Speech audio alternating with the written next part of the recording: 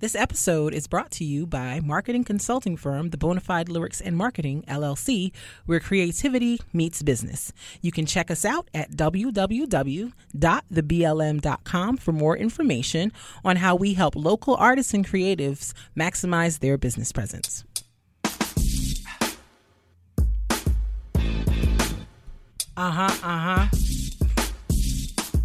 Yeah, boy. Yeah.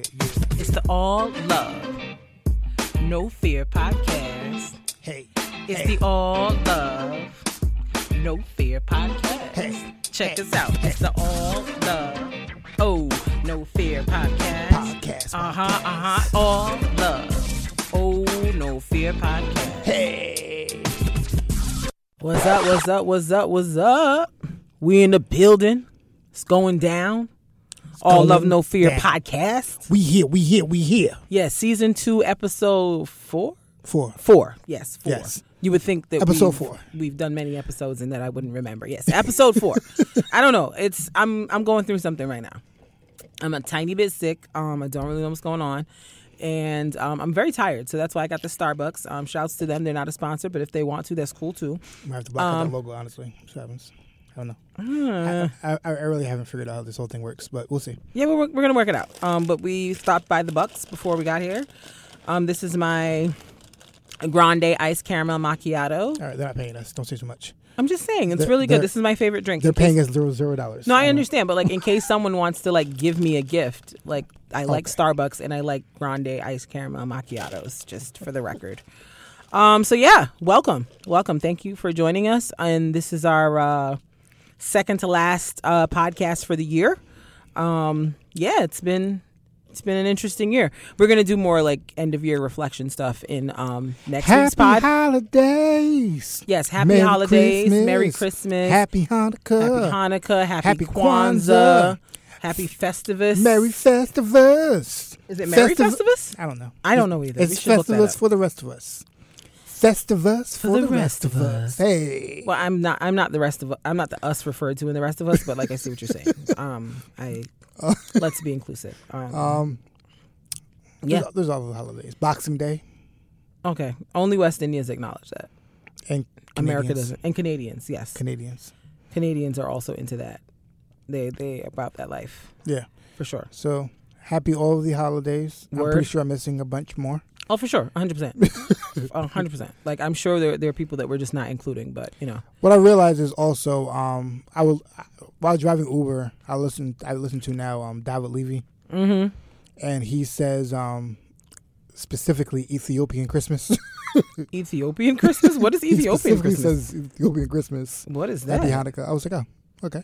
What's Ethiopian Christmas? I don't know. I guess it's Christmas in Ethiopia. All right, let's look that up. It was just funny that he just chose that specifically.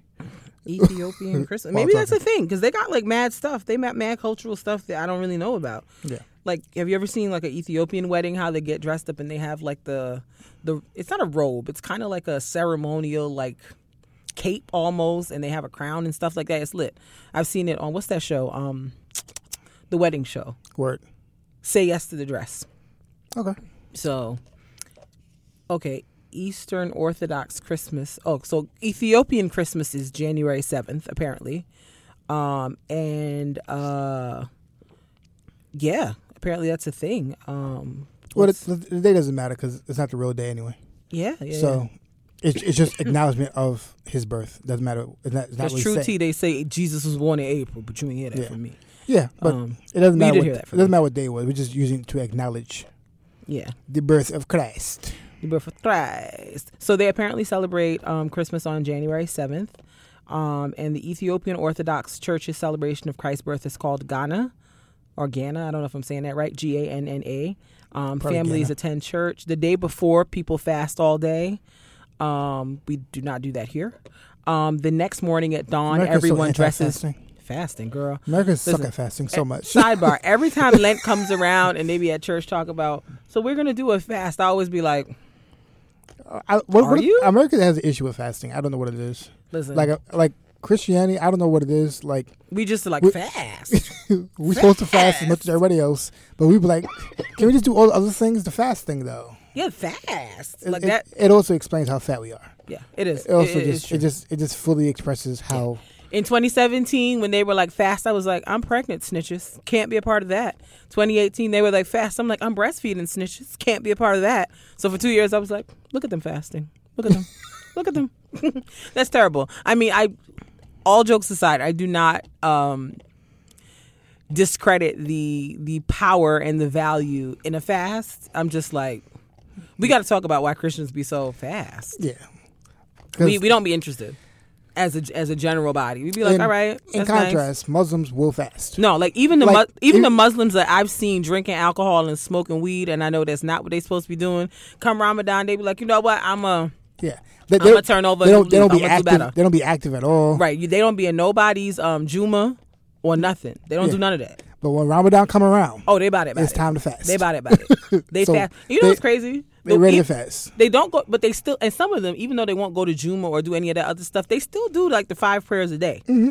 They be like, you know what, let me just get right here right quick. Let me just wash my hands, do my whole load. Let me just get my prayer on it. No problem. Like if we just fast like a little bit, like we suck at fasting. Yeah, we're not committed to that. They be like fast. You be like, so how about we just don't have cake? How do we do that? Can we just do that? Can we just not have cake? Is that like is that Mark, an option?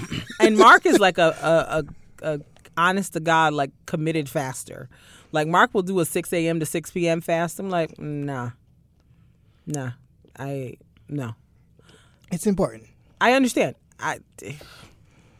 6 a.m. to 6 p.m. don't eat nothing. You drink water. That's boring. It's very. The funny thing is Ramadan. I think Muslims they can't drink water. They can't even drink no water. They can't drink water. I said, oh well, be blessed, friends. So I'm out here cheating compared to them. I'm still cheating. I don't have a problem giving up like certain food items. I don't have a problem with that. But like nothing? Yeah. But maybe I'll get there one day. Just to give the viewers, just if you don't know, the Bible does say certain prayers can only be answered through fasting and prayer. It do say that. It do say that. It do fasting say that. And prayer. Right. Not fasting or prayer, fasting and prayer. I'm just saying I'm still working through like what the fasting looks like for me. But honestly, like people like to make jokes about like, like giving up social media or something isn't really fasting. Yes, it is. I never said it was a fasting. No. I'm not saying that you're not saying it. But some people think fasting is literally only restricting yourself from food. But I'm like, food is not even, to me, like the biggest issue for a lot of people, and myself specifically. Social media, like when I did this year? I didn't do social media. I didn't do any Facebook. I didn't do any Twitter, Instagram, YouTube even. Like I just got rid of all that. And when I tell you, like it really helped me to reevaluate my life because I literally used to spend the entire day on social media, the whole day. From the time I woke up, I would be on YouTube. Then I would go on Instagram. Then I would go on Facebook.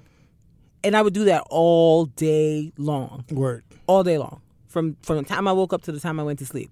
And this year I decided I'm not going to do it for the 40 days. And it's made such a difference, honestly.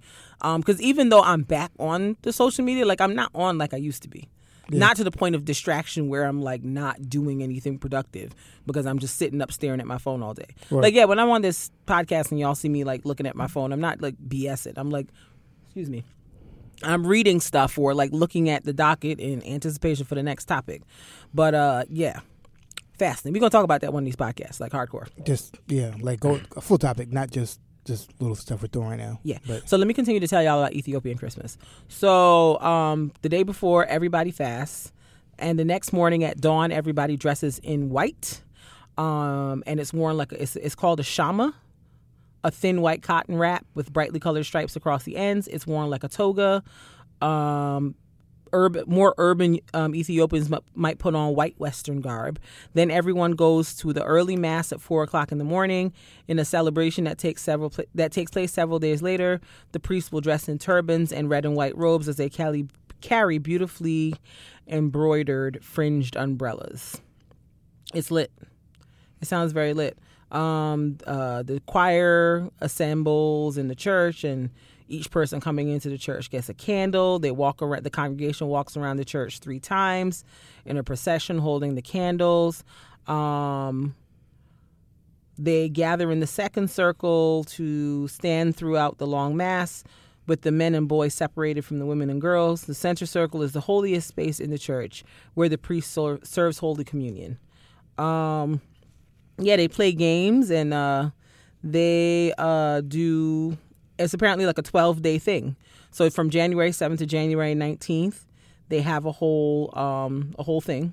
And then after the 19th, they have something called Timcat, which commemorates the baptism of Christ.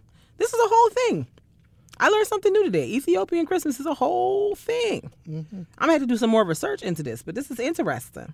This is very interesting. So shout out to David Levy for putting us on to some new-ish. Word. That's cool. Word. Well, real quick, let's do our shout-outs real quick. Mm-hmm. Shout out to the people on Spotify. Yes, on Spotify Apple. listening. On Apple listening. Yep. On Google Podcast listening. On Himalayas. Stitcher, Blueberry. You remember Blueberry, Himalayas? Podbean. On listening. Also, shout out to the YouTube viewership. Hey, YouTube viewers. YouTube. We're gonna try to post the same video on Facebook soon. Mm-hmm. I was thinking about doing that. Okay. Soon. So, all right. So hopefully, if you want to view on Facebook, you can do that also. It's lit. Word. These nails are And not, though. hopefully, we have some surprises coming up for next week also. Surprises in the house. Surprises. I said surprises in the house. Word. said surprises in the house. All right, so we're gonna go right into our love it and lose it or lose it. Mm-hmm. Our love it or lose it. Just so you know, we usually have 4 items, and we have to choose one that we will lose, one that we will love. Lose, throw it away. Mm-hmm. Love forever. Mm-hmm. Forever. All right. I just thought about it in the last minute. Okay, that's the best. You don't have time to think. Because we were doing it. I was like, I was like, I hope he's got something because I don't have anything. So that's what I was on the side typing. Mm-hmm. So the the 4 are. This is cell phones pre-Android iPhone feud. Okay. So the 4 phones that we want to address. Okay. This is all, I guess, would be like high school, early college. Oh boy. Would be the Nokia. The one that you can play Snake on? Shout out to Snake, I'm about to say. Okay. T-Mobile Psychic. Mm-hmm. The T-Mobile Psychic. The Razor. Mm-hmm. That was lit. And the BlackBerry. The BlackBerry. All 4. And this is the old school BlackBerry. Like the new one now that has Android, all that stuff and everything. Yes. This is before the iPhone, before the Android. These are the 4 phones that were dominating the market. Mm-hmm. Well, Nokia was right before, I think, the T-Mobile Sidekick. Mm-hmm. But these are the 4 people grew up on. If you, I guess, the phones we had in high school that people had. Y'all don't know how this was, this life. You don't understand this life. You don't even know. Like Nokia was like the vibe, son. It really Nokia was the vibe. The whole vibe. My best friend in high school had one. Hey, Samantha, Snake, shouts to you. Play Snake. You could. I think I still have my Nokia, my Virgin Mobile Nokia. I think it's somewhere in the house. I found it Virgin recently. Mobile. Yeah, Virgin Mobile. And then we had Nokia. We were out here making songs with beeps with the phone tones. Oh yeah. Yeah. Remember we didn't have people full. used to do we didn't that. have full music and notes. It was just notes. And we were like, yo, that's that song right there. We were like beep beep beep beep beep beep beep. We were an innovative generation. I think the big one at that time was like Big Pimpin'. Oh. Beep beep beep beep beep beep. Beep beep beep beep. We're like, oh shit, it's Big Pimpin', son. It's Big Pimpin'. That's my ringtone. It's Big Pimpin'. It's Big Pimpin'. Remember ringtones? Remember when that was a thing? Remember buying ringtones? They buying ringtones. I'm like, yo, this is crazy. I spent mad money on ringtones. I want my money back because that was a whole scam.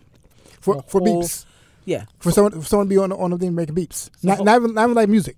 Mm-hmm. Beeps. It's a whole entire scam. I want my money back. I don't know who I would address about that, but I do want my money back. That was a whole entire scam.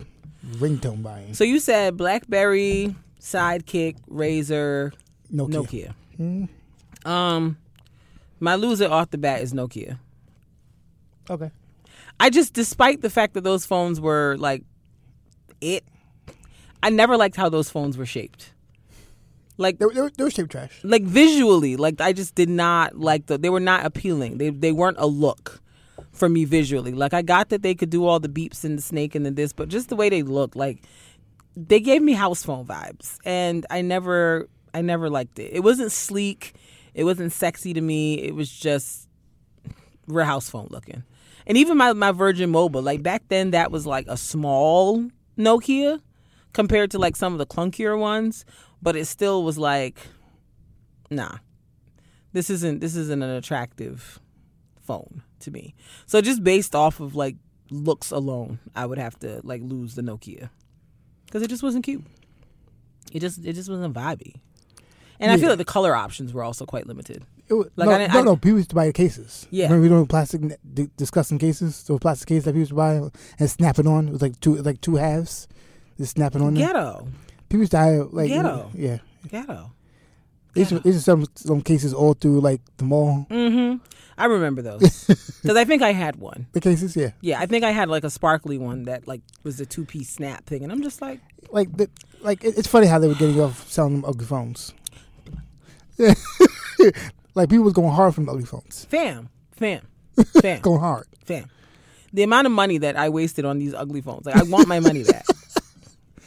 I want my money back because I played myself. I didn't know that back then, but I was playing myself, and now I'm upset about it. Yeah, but whatever. And I was trying to say like maybe it was a different one, but no, I think Nokia's might lose it also. Okay. Only because like the other ones they all had something else that kind of was a good selling point. Everything had a selling point. The only thing that had a selling point for Nokia was Snake. Really. Mm-hmm. You know, I guess it's not fair for Nokia to be there, maybe, because Nokia was the older one. Yeah, maybe you should throw Nextel in there. Okay, we'll change Nextel. We still stand by what we said about Nokia. Yes, we'll change Nextel. Maybe you're right. The Nextel chirps. The Nextel chirps. I'm still losing the Nextel chirp, and I'll tell you why. Because that sound was annoying. It was annoying. Like, being in high school in Queens, like, I think after like 2 weeks after those phones came out, my school was like, y'all can't come in here with that. Because all you hear in the hallway is chirp all day long. Like honestly, like all day. What I'll say is this: for no reason. It might still happen now, but I don't know. I'm not in high school, but you knew what was fly by what was canceled in school. Mm-hmm. What got canceled? Because Nextel start coming out, or everybody was having it. Like, all right, that's enough out of y'all. No more y'all. Schools got canceled them. Mm-hmm. Same thing happened with yo-yos. Everyone's going hard. Why was they coming so hard against the yo-yo? Like, what did the yo-yo do to everybody? Because everybody was out here playing with yo-yos like crazy. Like, you saw them yo-yos everywhere. Yeah. And everyone's like, all right, no more yo-yos for y'all. Yeah. I was like, y'all playing games. We canceling yo-yos. Mm-hmm. We got rules against yo-yos now. Don't have yo-yos out here. Like for real. That's how people were doing the most. Anytime people start doing the most because like it got too popular, that's when, schools start like, all right, let's shut this down. Let's shut this whole thing down. Facts. I was just looking up Nextel. I'm like, whatever happened to Nextel? Where'd they go? They were with Sprint. Yeah, they merged with Sprint. I was like, whatever happened to Nextel? Sprint Nextel. Yeah. That's right. I remember that. I was like, whatever happened to them? I wonder. Yeah, I remember in school, like people used to be doing the chirp while in school, mm-hmm. Like all through the hallways, and like all day, and like Nextel got that off too of just like it's just a phone call. Like this is like no, you got certain amount of chirps. It's a voice text message is what it is. Yeah. It was a little because like what like no one works at a construction site over here. Like there's no need for that to be a thing that you have like as a regular like phone nobody's at a construction site. No one's out here. We're in a public school hallway. There was no need for this. But like people just all had this chirping and like and then the voice coming out automatically to everybody can hear. It's like an automatic speaker. It was so unnecessary. I used to be so annoyed with it. Like chirp. Hey yo. It's like, what is the problem? What is happening? And then it would be even worse, like, because when I was in high school, I went to high school in Queens. And so I used to go on the Ave a lot. And for those who don't know what the Ave is, it's 165th Street and Jamaica Avenue in Jamaica, Queens. Look at you trying to make it worldwide. Make sure it's not a New York podcast. Look at you. No, I'm just trying to. I mean, if you know, you know. But, you might not be from New York. You might not be from here, so the Ave might not mean anything to you. But imagine walking up and down the Ave, and all you hearing is millions of Negroes. Millions. Not just the people from high school, but like the kids from the 75 other high schools that were around that area, plus the adults, just chirping up and down. Like, oh my God. If you're like a noise-sensitive person, It was not a time to be alive. Let me tell you, It wasn't a time. Not a time.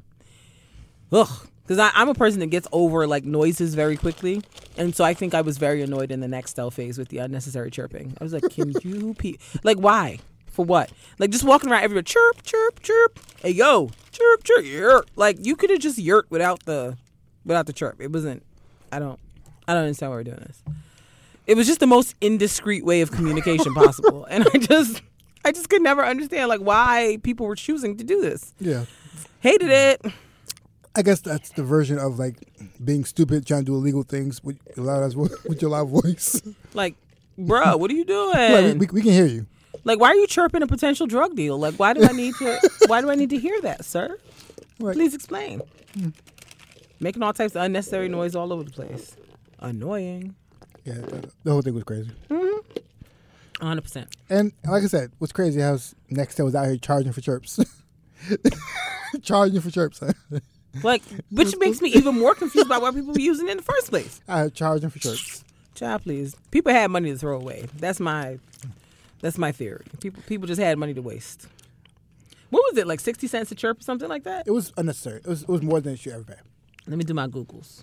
But, see if I can find out how much it was for a chirp back in the day. Because basically, people were out here chirp. Because it was basically a walkie-talkie and a cell phone. Mm-hmm. But them Nextels, they were so small though. I feel like people used to lose them things all the time. No, they're big ones. I've seen the big ones. No, yeah. Because like people had them like strapped to their You're belt. right. To the belt. You're right. Oh, remember that when people used to strap phones to their belts and that was like a thing? Yes, until phones keep getting stolen everywhere. People take it snap right off. Snap it off. But yeah. Yeah, I'm probably losing Nextel too, so that didn't really change anything. Yeah, Right, no. So nothing was changed. No, nothing was changed. Let's move on. Nothing was changed. Let's move on. So what's your love it? My love it would have to be the BlackBerry. Because it used to go down in the BlackBerry pin conversations. BBM? BBM, it used to go down in BBM. I wish I still had some of those messages because wildness went on in BBM. Just wildness. BBM was cool because text messages cost money. Yeah. So BBM, you could just be over here just like talking wild in various group chats and in individual conversations. Yeah. And I think it was a good time. It fed into people's want to be exclusive. Mm-hmm. Yeah, because you could only use BBM if you had a BlackBerry. Yeah. So it kind of like made people like this. I want a BlackBerry just to do BBM. Mm-hmm. Because I remember I had what you gonna go over? I had the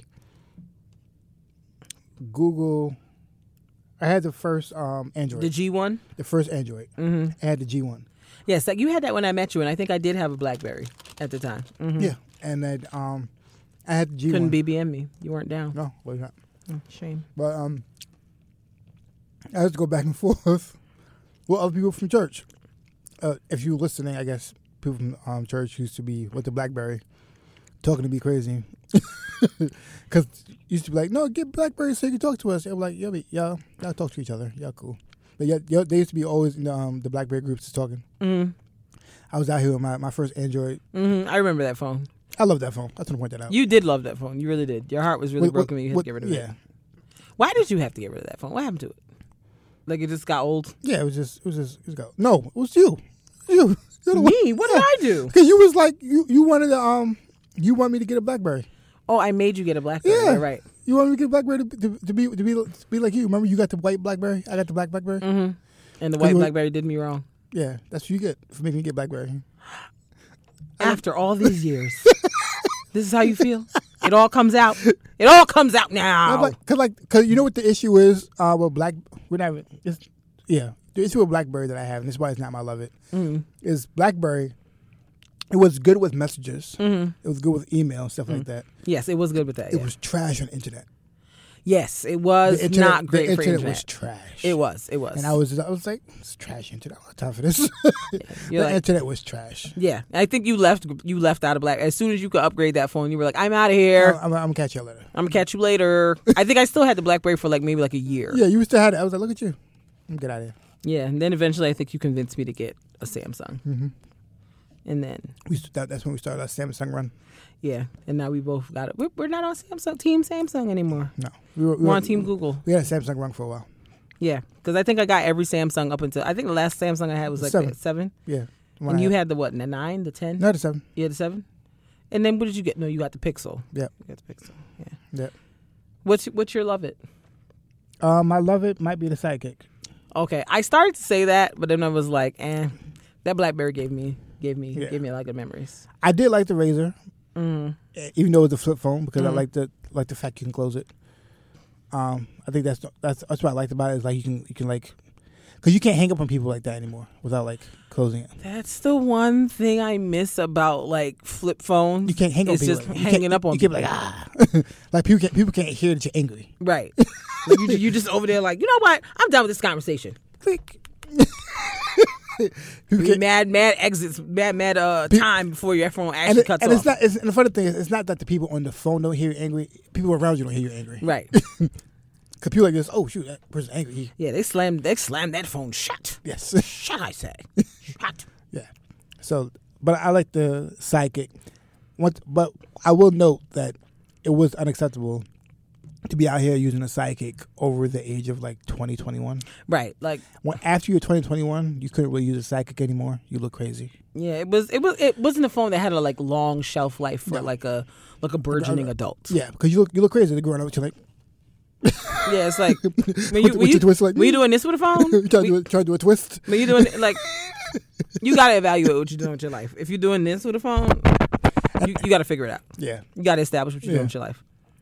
Because like, but that's also the reason why I like the G1, because it was like a more grown up version of that, because it had the keyboard, and it did have a keyboard. Yeah, so yes. I had the push up keyboard. That I did say that is one thing I did like about it. I think that's the other reason I didn't really like the Nokia or the Nextel or the Razr, is because like the keyboard was hard. Yeah. Trying to send text on those phones. But that's also why I was frustrated with the BlackBerry, because going from that a full keyboard to that little keyboard in BlackBerry, I was like, stupid. It is. Yo, I love you, Kristen, but this is stupid. This is stupid. And you know what? That BlackBerry keyboard used to hurt my fingers. The way, because trying to text with that, oh my God, my poor little thumbs was on fire. And I was trash because like hard phone. And then when I got a BlackBerry, everybody stopped getting a BlackBerry. I was like, I got this for no reason. It's not even popular anymore. Why am I here? Why am I here? You got it because you love me. I did love you. You did. I did. You still do, right? No, I still do. But I'm trying to say I did love you. That's why I got the BlackBerry. Just checking. All right. That's fine. Why the eye roll, friend? Why the eye roll? But yeah, like the I think the T-Mobile Sidekick was cool. Your love? Yeah, I think Sidekick was cool. Did you go to college with the Sidekick? I did, and I think I had that Sidekick for like 2 weeks. What happened to it? Someone stole that Sidekick. Oh, the T-Fit. In the middle of a party. Was it clipped onto your belt? Yeah. Okay, well that's probably why. Yeah. That's probably why. I was like, woo! Came to the party. I was like, oh, hey! You were like, all the time I've been hugging the block. Hey, that's right. Hustling. And then they were like, oh, snatch that off your hip. That's not. You don't need that. I don't know if that was the song. I would say that song came out after. I don't know. But it was stolen, the point. Your phone was stolen. It's like, hey, hey. So it was my fault that was stolen. And like back then, there was nothing you could really do once your phone got stolen. Yeah. Like that was it. There's no find my phone. There was no anything. Your phone's just gone. People just got your phone. Somebody's just out there living their best life with your phone. They got your phone. They switched the SIM cards, and that was the end of it. Yeah, basically. They were like, free phone for me. Switched SIM cards, and that was the end of it. I was like, yeah, okay, all right. And that's it then. All right then. That's on that. All right then. Okay. That's that on that. That is that on that. But it's like the Sidekick was cool though. Yeah. It had the internet that, and then like it had that like. This is why the Sidekick was. It wasn't just because this flip swivel. It was like a light up swivel. It was just very kiddie phone. Mm-hmm. Even like the little rolling thing on the side. Yes, it seemed like a video game. Yeah. It wasn't really like it was good. Like it's not love it because I liked it, but it's just after it's good for under 21. Right. Like as an adult, you're like, where was I really going with that? Correct. I understand. As a grown man, where you going with that? Where you going with that? Where you going with that? Okay. So that's your love it or lose it. Love it. Or lose it. Hey, love it. Or lose it. Hey, love it. Or lose it. Hey, love it. Or lose it. Hey, hey, hey, hey, hey, hey, hey, hey, hey, hey, hey, hey, hey, hey. All right, with the snaps. Didn't All see right. that coming at all. Ready to go into the topic? Oh, and also if you have any suggestions for a lover to lose it, you can always send it to us. We're always down for suggestions. Word to be email, built. email us at alllovenofearpcast@gmail.com. Jamel. Gamel. Gamel. All right, and go. And go. Okay. Topic. I'm trying to find it. Topic. Is there a reason why you're putting your hand like right in face of that? It's a strong point. Okay, so today's topic. So I was on the internets, like I tend to be, and Facebook specifically I was on, and I saw a post, and it made me say, oh, this would be fun to discuss on the podcast. So it's from Reverend Arlise Carson. She is a local New York City pastor. I don't want to like give out too much of her information. Like, just go Google her yourself. But her name is Reverend Arlise Carson, and she actually came to our church and preached for Women's Day this year. Probably. Spring seemed like a really long time ago. We got to talk about how it seemed like last year, but it really was this year. 2019 was different. Yeah, 2019 was a weird year. But yeah, she came and preached, and like she was amazing, such a powerhouse. So she posted, and I friended her on Facebook after she came and preached, and she posts these really like inspirational, thought-provoking things. So I saw this earlier this week, I want to say, and I was like, oh, let's talk about this. So she said, once we relinquish the need to make others love us, we can begin loving ourselves. Although this does not feel good, your soul, spirit, destiny, purpose, calling, position, and presence is worth the process. Go through it now so you won't have to suffer for it later. I was like, huh. And it really got me to thinking about how we kind of move in the world and how we sort of sacrifice loving ourselves and being good to ourselves to contort ourselves into positions to make other people love us. So I kind of want to talk about that as a thing. So yeah, what are your thoughts? So I guess I think it's a multi-layered conversation. Mm-hmm. Because number one, the first thing is I think we always got to figure out who are we trying to impress. Mm-hmm. And what is that? Who is that person? Why are we trying to impress that person? What is that? Mm-hmm. What does that get from us? What does it get for us? I'm sorry. Mm-hmm. A lot of times, because if we're just trying to impress random people, then it becomes a little different than if we're trying to impress friends. If we're trying to impress family. Mm-hmm. And I'm not saying any of that is right or wrong. I'm just saying it becomes a different mindset and everything. And I guess we as human beings, we have a need to be accepted. Mm-hmm. A lot Every of times. single person. And even though like we people always say like, no, I don't need myself. We have a innate desire to be accepted in something. Mm-hmm. So like even like the people who are like, I'm a Lone Ranger, mm-hmm. they want to be a part of the group of Lone Rangers. Mm-hmm. They want to be accepted in a group of other Lone Rangers also still. So it's like, no human being should be alone. Right. I don't think we were made to be alone. And I'm not saying relationships or anything like that. I'm just saying like be in being fellowship in with fellowship somebody, and relationship with people with somebody else. Fellowship is such a churchy word, by the way. It is. But it applies. It does. But I just laugh at how churchy of a word it is. Yeah, but I think that it's good to have somebody to agree with, because like even like I said, the people who are outcasts enjoy at least being with other people who are outcasts, even though they think like, oh, we're the outcasts, but yeah, you're still a part of a group of outcasts. Mm-hmm. Like the group name Outcast. Okay. Bombs over Baghdad. That's fine. Bombs over Baghdad. Okay, I'm done now. It was in my head, so I just had to get it out. That's fine. It's cool. I feel judged. No, just not today. Maybe tomorrow. But I do love you. I do. Love for you. Love. Okay. But what was I saying? I don't even know. You were too busy judging me. You lost your train of thought. See how that happens? See how that happens? But yeah, like so. What I guess for you, do you How does that affect you, I guess?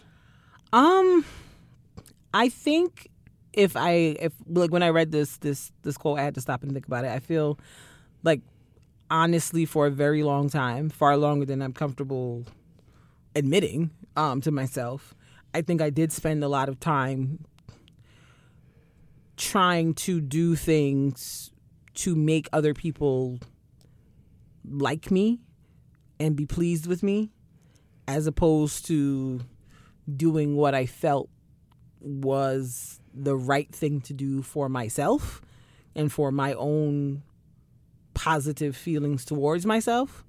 And I think it took me a while. I don't know if there was like a light bulb moment or just I don't want to do this. I don't want to live like this anymore, and I chose to do something different. But for a long time, I felt like I did operate in the I was more concerned with people pleasing than I was with what people though, and I guess that's the question I'm asking. What people? Because like that, I think that matters. I think a lot of people go into like that conversation and like you make that statement, but like what people matters, because like I think a lot of times people are like people around them sometimes, right? So, like I would say maybe like friends or associate, because friends is a reach. I don't. Anyway, probably like just friends / associates / people I was around or felt that I wanted to be like, I guess, or I felt wanted to see me. So I guess, does that come from a place of feeling that who you are wouldn't be accepted, so you have to change that to be accepted? I'm not saying consciously. I'm not saying consciously. Yeah, but I think that is part of it. I don't think that myself personally I've ever been able to 100% like be someone else. Like I think I've always been me at the core at the end of the day. Okay. But like I feel like I may have in certain circumstances and circles sort of tried to dim that a little bit and try to be more like going along with the crowd. Okay. For the sake of being liked, I guess. Explain. Like, I'm trying to think of an example. I guess, maybe I remember when I was like a teenager, like I really kind of had like the if you can't beat them, join them kind of approach. Okay. And like when there was like a group of girls that were like always kind of mean to me, and no matter what I did, they just weren't nice to me. And I think at one point, like they kind of started in on somebody else and they kind of left me alone for a little bit. And so I was like, okay, well maybe they're like, since they're not bothering me as much, maybe I'll like try to, befriend them so they can see that I'm cool and that they'll like kind of keep this like leaving me alone energy. So I don't think I necessarily participated in them like being mean and bullying the other person, but like I didn't say, hey, y'all should stop doing this. Like I just kind of like sat there and like went along with it. Yeah, and like I have, and laughed along with stuff, and I'm like, I knew I wasn't really with it or it wasn't right, but it was like, and this is like I was maybe like 13, 14 at the time, right. And I'm like, I thought these were the cool kids, these were the people that I wanted to accept me, and so I felt like, oh, I have to like go along with whatever they're doing to like be part of the crowd. Which now I'm like, I don't even talk to them girls. I couldn't even tell you where none of them girls is at. So why was I even doing all that? Yeah, But at the time, it seemed like a really, really important, life-changing, big deal thing. In high school, I've done the same thing. Like right. I've participated in demeaning somebody else for the purpose of being down. Being down. So I've participated in that. And I think that in high school it happens, and like because in high school you think it matters. and reality doesn't. It really doesn't. Like, it really doesn't. like how cool you are in high school matters zero. If any high schoolers are listening, I doubt it. But if they are, how popular in high school matters none. It doesn't matter. It really doesn't. Matters zero. It really doesn't. It matters zero like 2 years after high school. Like, seriously. not like far away. Just like usually right after high school, it doesn't matter anymore. It really doesn't. It really doesn't. Because no one cares. No one cares. No Like one cares. it's almost immediately. Yeah, no one cares. It doesn't matter. Once high school graduation hits, like it's a non-factor. It's almost immediately. It doesn't matter. It's a non-issue. But I guess the question I'm more asking is, how does that? How do you does that play out as an adult? I guess then, has that played out as an adult? Maybe not to that extreme. Yeah, but I think it has played out as an adult in the sense of there have been like people or groups of people that I have kind of had a perception of them being one way, and I was like, oh, this would be a good group of people to align myself with for whatever reasons, whatever. But then when I am in a position where something's happening and I sort of feel like I have some questions about this, or I think this is wrong, or I think this is weird, because as I've gotten older, I got more vocal. I would almost feel like if I want to maintain a relationship with these people, I kind of have to sort of downplay my real feelings to not lose out on the relationship that I have or want to have with these people for whatever reason. So I guess what you're saying is there'll be an instance when someone does something or something happens and you want to address it because you either are offended or didn't like what they did or something like that, and you downplay your response to it. Yeah. To, I guess, save the relationship. Yeah. Because I feel like if I say something, then this jeopardizes the whole relationship, and I don't want to jeopardize the whole relationship over this one thing. So I feel like, I'll still say something, but it won't be as quote unquote harsh as what I really want to say. Do you call that a negative? It depends. To me, I feel like there is a point in time where you sort of have to choose your battles and kind of choose the things that you're gonna address and not address. Because there are some people, like, you're in relationship with them, and so you know that approaching certain things or bringing certain things up is going to lead to a fight because they're not the type of person that's receptive to critique. So it's like you kind of have situations where you have to choose whether you want to say something or not, and kind of be okay with whatever the response or consequences or whatever is going to be as a result of saying something. But I don't know if I necessarily think it's a negative thing. I think I don't know. I feel like it's a negative in the sense of I'm silencing myself for the approval or continued favor in the eyes of someone who I'm somehow placing at some high pedestal somewhere. But then at the same time, it's like I'm choosing to not be in a potential confrontation by saying something. So like it's kind of. I guess I view that differently. Mm-hmm. I think I view it in terms of, so if I'm really close to somebody and something is offensive, I think I always want to figure a way to say something because I want to say something as a friend. Mm-hmm. But I have to find a way to say it so they will receive it. Right. And I think because I'm close with them, I will play the long game to do it. Mm-hmm. And I think it's okay to play the long game to do it to make sure they don't do it. Right. Because you still want to maintain that friendship. And I don't think that has to do with like putting on a pedestal as much as, or I don't think that has to do with trying to mute yourself as much as cater your response to it. It's like if something happens at work, right, and how you have to respond to it has to be acceptable for work, because if it's taken the wrong way, it might affect you negatively, right? I always believe that you should always address it, but how you address it matters. And I think the same thing with friendship.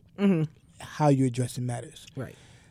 What it happens in relationships too. Yeah, and I think that I think when it comes down to relationships and with family, sometimes people are less inclined to have the filter. The more closer someone gets, the filter comes off because.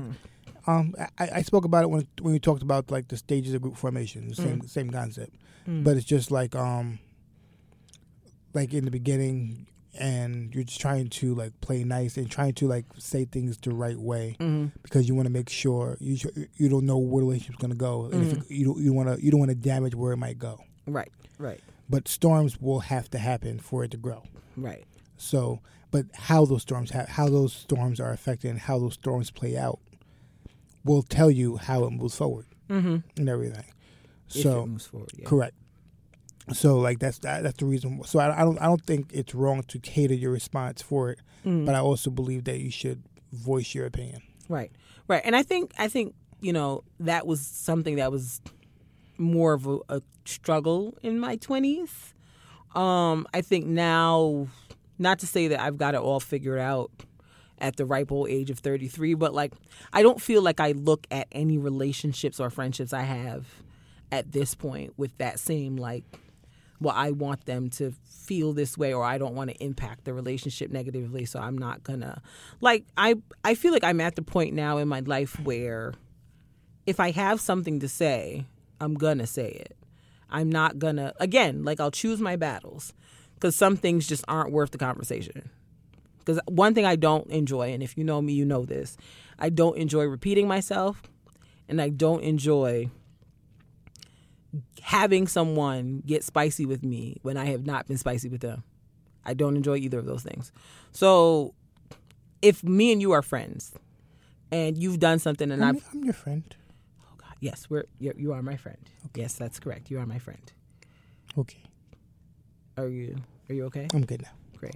Because you seemed very upset. I am. Are you upset or are you okay? Which one are you? I'm good. You're good, but you were upset. Slightly, but you're okay. You've pulled it together. Go on. I just want to make sure. But let's say we are friends, and you do something or you've said something that bothered me. Okay. In the past, and I've spoken to you about it, and I approached you in a real like, loving, kind way, like, hey, you did this, and I felt XYZ way about it. Like, this is how I took it, whatever. And we have a conversation about it. And you tell me, all right, cool.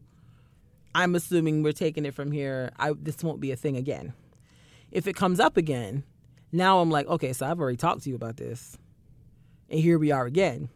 Now I'm making a decision to like either say, I'm going to approach this again either the same way I did before or slightly differently. Or do I, in this moment, brush it off and say, oh, well, maybe this was like a fluke. Like, so I'm in a position now where this thing has happened again, and I have to make a decision about how or if I'm even going to approach it. So I think it depends on where you want the relationship to go. Right. And that's what I'm saying. Like, I think I've decided in my mind that, you know what, I done told you already about this behavior and you keep doing this. Obviously, you're not, and this could be like total dramatic extrapolation, but that's fine. Obviously, you're not the type of friend that's capable of being able to deal with me the way I want to be dealt with. Maybe you're not ready to be that level of friend to me. Let's just be the level of friend that you're showing me that you are right now. Maybe in the future, you could show me that you can ascend to a different level of friend with me. But right now, this might be it. Because I don't want to keep talking to you about the same repeated behavior. So maybe the level of friend I'm looking for you to be or the level of friend I think you are ain't the level of friend you're capable of being right now. Yes, sir. And if that's the case, I don't need to talk to you no more about something I already talked to you at length about. I might just, kind of not passive aggressively, but just kind of fall back a little bit in my interaction with you. Not like it's beef, like I'm ignoring your calls or anything like that. My energy is just different with you because I'm not going to keep putting myself in a situation for me to be uncomfortable or thank you or agitated because of a person's behavior. Like I just because I feel like at this juncture in my life I have a choice to be in relationship with someone or not in relationship with someone. Only thing I would say is I would usually try to give them at least 2 times. I'll at least try to say it one more time, only because people we're creatures of habit. Yes, we are. And sometimes, even if we really try, we still do things sometimes. Right. So sometimes I'll try to give them at least a second time, and because usually sometimes the second time people are like, okay, this person's really right. Yeah. Yeah. Because sometimes people don't understand the urgency the first time. Right. So I think 2 times might make it better. That's the only thing I will say. No. Now the reason I understand what you're saying, and I in a rational scenario, I would agree that 2 times is reasonable, but I don't know. I guess for me, I've found that in certain scenarios where I have done the 2 times, if the person hasn't listened. No. After 2 times, then I understand why. And it's like, from the beginning, I should have known to not even be talking to you about this a second time because you don't listen. You don't listen. I think it also depends on the severity of it, too. Oh, that's it, too. Because there are some things that aren't that big of a deal where I don't mind having, like, a repeat conversation with someone. Correct. But definitely no more than twice. After twice, I don't know what we still talk about. Yeah. Because I speak English. Because I understand if it's a severe situation. Right. Like if it's really offending me and everything. Right. Absolutely. So I understand yeah.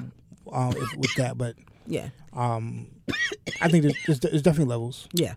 Yeah. Because I feel like for me, a challenge I have with the whole concept of feeling like I want people to love me or like me is I feel like my initial presentation to people is very like, or at least this is what I think. This could be wrong. Maybe people that have met me have a different thought pattern. Because I've never met myself. Like, I'm me, but I feel like the impression that people get of me off the bat is like, I'm chill, I'm funny, I'm, engaging, I'm whatever. And so I think when people see that, they have a perception of who I am based on that. And so then when, something happens and then I have to kind of be like, hey, whoa, hey, it's sort of like taken as this like sincere and deep affront to them. And then it's like, so that's when you have so I can fight, right? Scenario. People be talking like I can't, and I'm just like, okay. So there's this concept, like, and I've seen other people do it, but it's like, you ever like someone like say something to you, and in your mind you're like, oh, this person said that because they don't think I know how to fight. Right, like they don't think that hands can be delivered. You don't think I know how to fight, so I I get why you said that because you thought I didn't know how to fight, so you thought you could just say things. Right, which is always very confusing to me. And I wonder sometimes if it's because I come off as this very like happy-go-lucky, laughy person. So when I get serious with people, they're like, oh, she's mighty, she's aggressive. And no, I'm cool. If you cool, I'm cool. But when you start up with that. And the thing is, I'm never a first time around go hard in the paint individual, which is why I kind of feel like I get annoyed with the multiple conversations. Because like the first time I tell you something, like it might be a little light, but I'm also serious. If I got to tell you a second time, I'm not happy anymore. So if you decide to violate time 3, we can fight now. Because I've already told you twice to cut it and stop playing with me. I want to point out that we're not promoting violence, but also I can fight. That's the takeaway. No, but on some real stuff though, I feel I feel like because of how I present to people initially, when I do kind of speak up and say something, sometimes they're like taken aback and like feeling like my approach is really aggressive, when it's just like, no, it's not fun and games anymore. I'm seriously feeling a way. And then when they respond in a way that is like hurtful to me, it makes me feel like You don't care about my feelings. you don't care about my feelings, and the love that we had between us as friends or whatever the case now is questionable to me. Correct. And what you're saying is correct, because we've had scenarios. I'm not going to talk about the scenarios, but if you don't really I can still fight. The, I just want to put it out there. The concern a lot of times is, even if you say something and you're saying it out of emotion, if you're saying it out of anger, regardless of what it is, but you're still saying hurtful things, we're not going to now, because we're out of the emotion, I'm still going to talk to you different because you said those things. Right. Because you said those things out of emotion means you've thought of those things. Right. And like whatever it was. So like those hurtful things, it's very hard to recover from any of those hurtful things you say. Absolutely. Just because you're angry, you don't.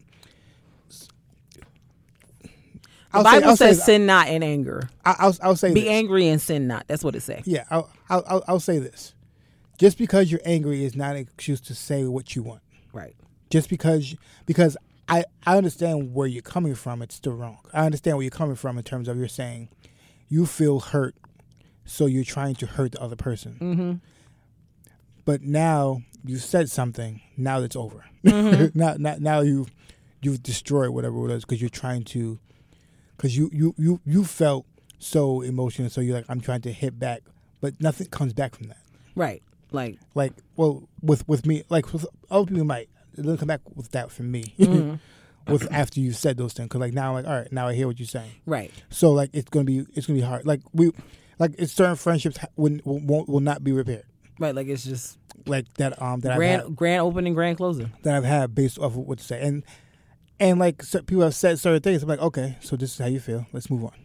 Absolutely. And, for me personally, I feel like when I was younger, and not just age-wise, but just in terms of maturity, when I was less mature, I would have still tried to engage with someone who had been that kind of way to me. Because in my mind, I'm like, because I'm very much a optimist. I like to see the best in people, even though they do things that are harmful. I still like to see the best in people, and I like to remember the good about people.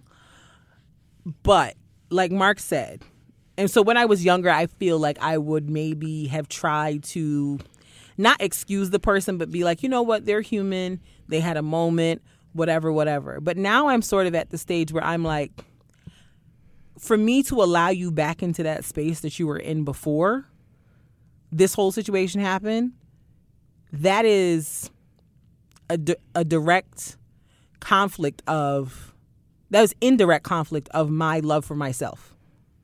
Like, I love myself enough to place a boundary between me and you after you violated, and not put you anywhere in the space where you can violate like that again. And whether you love me or like me as a result of me deciding to establish that boundary and keep it there, that's on you. Because as far as I'm concerned, if I've never extended anything but love and genuine friendship to you, and you violate, I don't, and I used to have very conflicted feelings about this, and sometimes I still do. I don't now feel that even though I'm a Christian and I'm supposed to love you, that you can be back in my space. Like, I can love you without you being back in my space. Like, loving somebody and forgiving somebody doesn't mean that you have to invite them back into a place to hurt you again. Right, and that's what I'm saying, because it's like that's not. I don't think that agrees to the same thing. I think that you can say that if you are in pain, I will be there for you, and if you're in pain, I'll be there for you, but still not let you back into a space where you can hurt me again. Right. I think you can do both little things at the same time. Right. I could be like, all right, you're in pain, I'll be there for you, but you will not be in a place where you can hurt me again. Absolutely. Because I don't want you in that place. Right. Because of where we were before. Right. because for me, I'm like, I think I would be one of those people who would sacrifice my own like comfort and well-being to show someone that I was a good person and that what they did was wrong. And to see, it was almost kind of like I was trying to get them to see, like, you know, that what's the word I'm looking for? That I wasn't this terrible person that they were being mean to, and that I was still worthy of their love. And so I felt like I would try to like reverse psychology, like love them into loving me back again so they wouldn't do what they did to me. And I finally had to be like, this is exhausting work for somebody else to do. Yes, you can't do it. And that's not how things work. And that's not how things work. And so I think now I'm at the point where I'm like, I'm genuinely loving myself and the space that I am in and want to be in. And so even though it hurts to like not be in relationship with people sometimes, because hurts is strong. Even though it doesn't feel great, because hurts, I'd be a liar if I said it hurts. I'm just kind of like, you acted up. I don't know what you want me to do. Because like sidebar, I'm an open-hearted, loving, giving person, but I'm also an Aquarius. And for those of you who believe in astrology a little bit, Aquarius people will give and give and give. But once we shut that door, it's shut, in the words of Cardi B, forever. Forever. Like Jesus Christ could tell me to talk to you again and I'd be like, I don't know. Let's talk more. Like I'm not interested. Like once I get to that point with the individual, I'm not interested anymore. And while it's uncomfortable, especially when you're in situations with individuals where you once had that kind of like relationship and now it's no longer like that, but it's not beef necessarily, but the dynamic is different. While it's uncomfortable, I'm like, I would rather this uncomfortableness than for me to still be in relationship with you pretending like what happened didn't happen and contorting myself to make you feel comfortable with the way I am and loving me authentically. Like, if you can't love me authentically as I am without me twisting into a pretzel, then we don't have to be in that kind of a relationship. And that's cool. But I think it's taken me a while to get there. But I also think that because I've started making that concerted effort to just kind of keep the same energy with people that they keep with me, when it comes to relationships, like, I feel like who I am as a person has grown and changed exponentially, and it carries through so many things I was going to say, but I'm editing.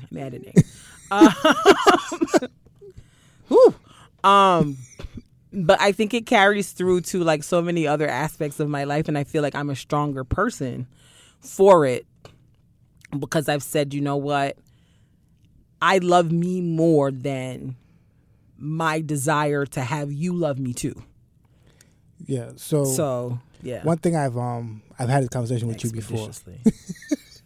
Like you don't know what I started to say when I heard you say that, and I had to be like, whoa, pump it, dial it back.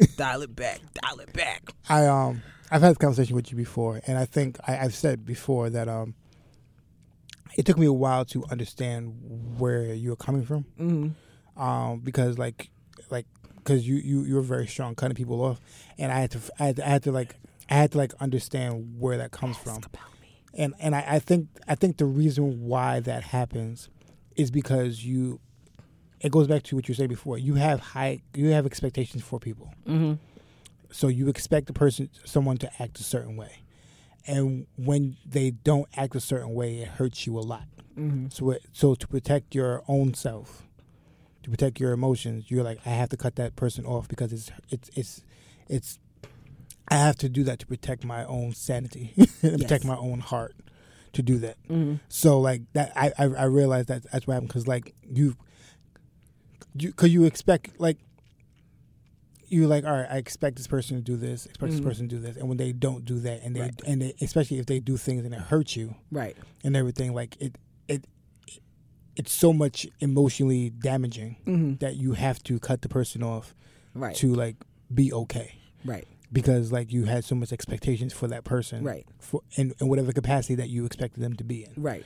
and Right. everything. So when they cross that line, it like you have to cut them off so you can be where you can be Right. emotionally, Right. and be on the right path. I realized that like and like me just telling you like no, it's not gonna work. Everything, like how I process things has always been different, and it's very jerkish. People always say it when I explain how it is, but like my initial reaction for people is to expect nothing from people, and I expect people to be trash. My initial expectation is people are trash. Right. I'm sorry. I apologize to you, everybody here. But my initial expectation is people are trash. So you thought I was trash when you met me? I expect everybody to be trash. Expected me to be trash? I expect everybody to be trash. How dare you? How? And then I didn't expect you to be trash. They have to.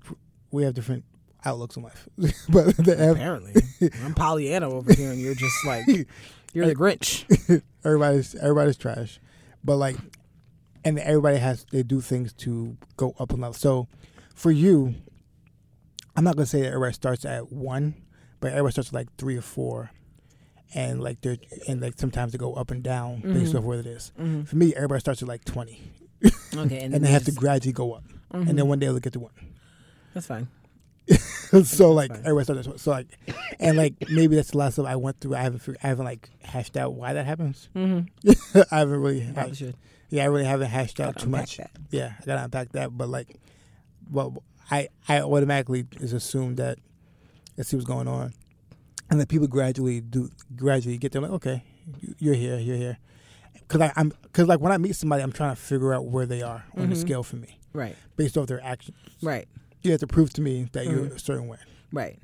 And everything. I don't just because like I know, especially initial reaction, I'm trying to figure it out, right?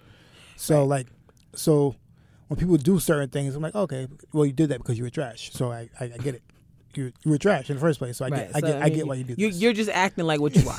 I get it. You're doing trash things. Oh, right, okay. because you're trash. That's who you are. That's who you want to be. Like, so like I like I said, I understand where you're coming from because you have different expectations, right? And I can't tell you to think like how I think. Right. That's not how. Like that's not how you approach things. Yeah. Like I think because you could.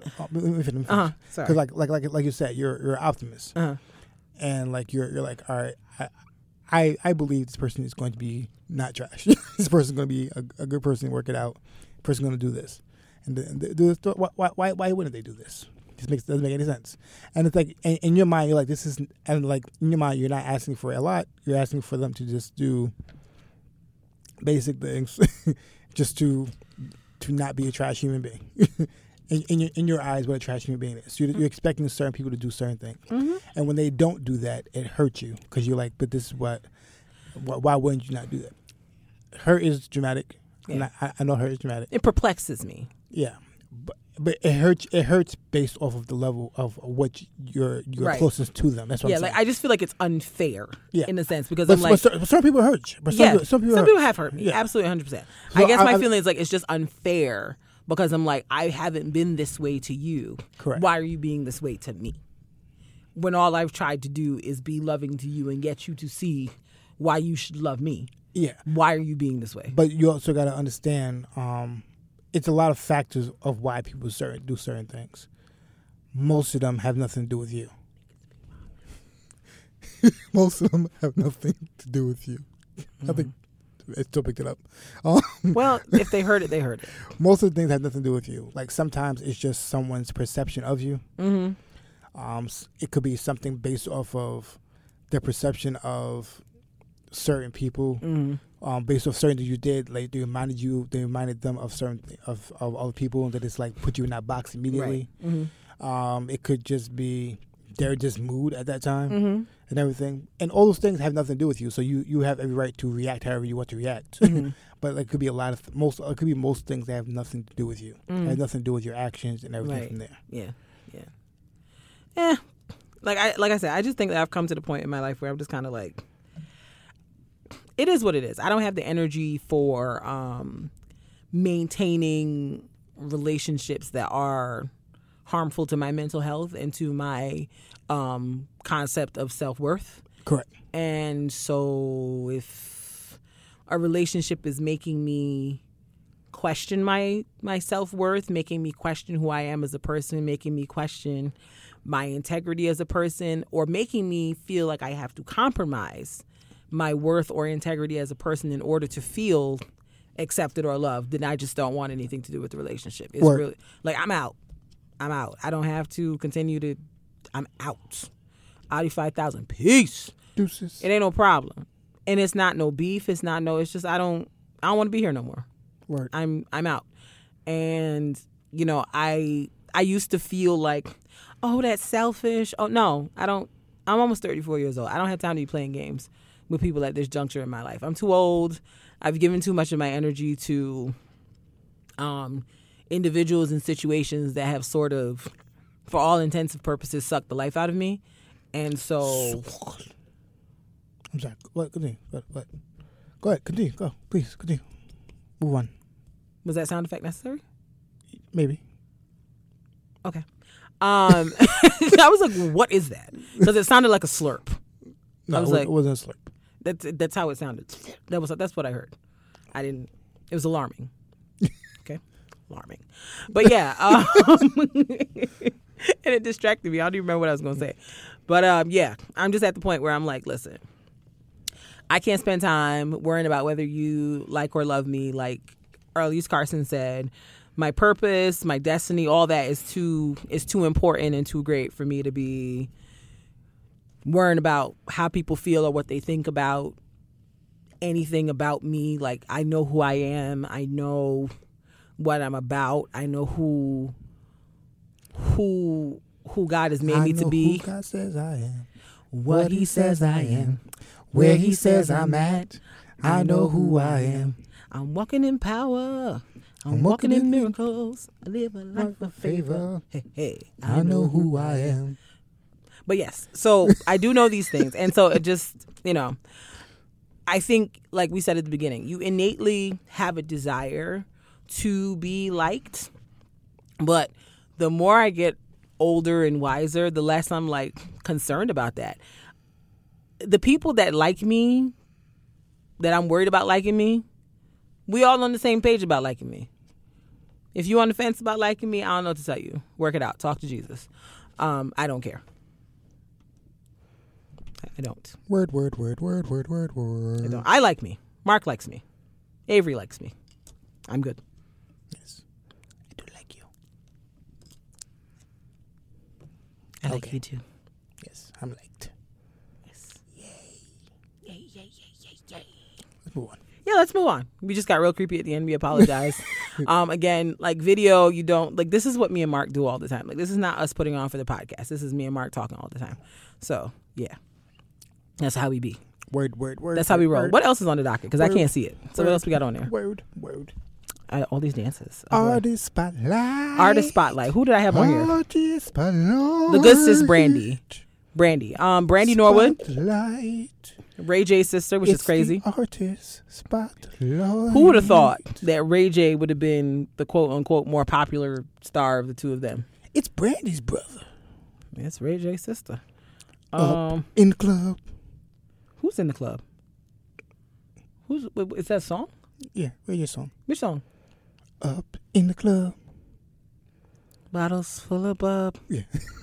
I was like, up in the club? What? Where? I had to think about it for a second, but now I know what you mean. So, DJ's rocking. It's on tonight. I love that song. Had a long day out. Oh, wait a minute. Wait a minute. Oh, wait a minute. Wait a minute. Oh. Wait a minute. Wait a minute. Oh, wait a minute. What is happening? It's the best part of the song. Wait a minute. I don't even know how you got here. Me is confused. I apologize. Continue. Truly, honestly, me is confused. So, yes, Miss Brandy Norwood. Yes, God. She is the vocal Bible. Ask about the good sis. She be running. Yo, Brandy masterful. Do you hear what I'm saying? Masterful with the runs. She's an Aquarius like me, February 11th. Shout out to February babies. I think the other, we shouted out another Aquarius earlier this month or podcast season. Kelly Rowland is also an Aquarius. I believe her birthday is also February 11th. February 11th is a popular day. Actually, I know mad people born that day. But yes. Brandy, we have known about Brandy for the last 30 years. She has been out here in these streets singing. Remember when her and Monica had The Boy Is Mine? I definitely remember back then thinking Monica had the better voice. That was foolish of me. And there's no shade to Monica because I absolutely believe Monica can sing, but like the vocal quality of Brandy is really just there's nothing like it. No, there's nobody out there that's really seeing it the way Brandy's seeing it. Brandy's 40 years old. I don't know how I didn't connect the dots that Brandy's that old, but she's also been out since she was like 13, so I guess it makes sense. Is that Brandy in the background? Yes. Play some of her tunes. I don't know if you're, I guess I'll do the same thing and put the video. Yeah, put the video. You got to put the video in the in our video. Oh yeah. Oh yeah.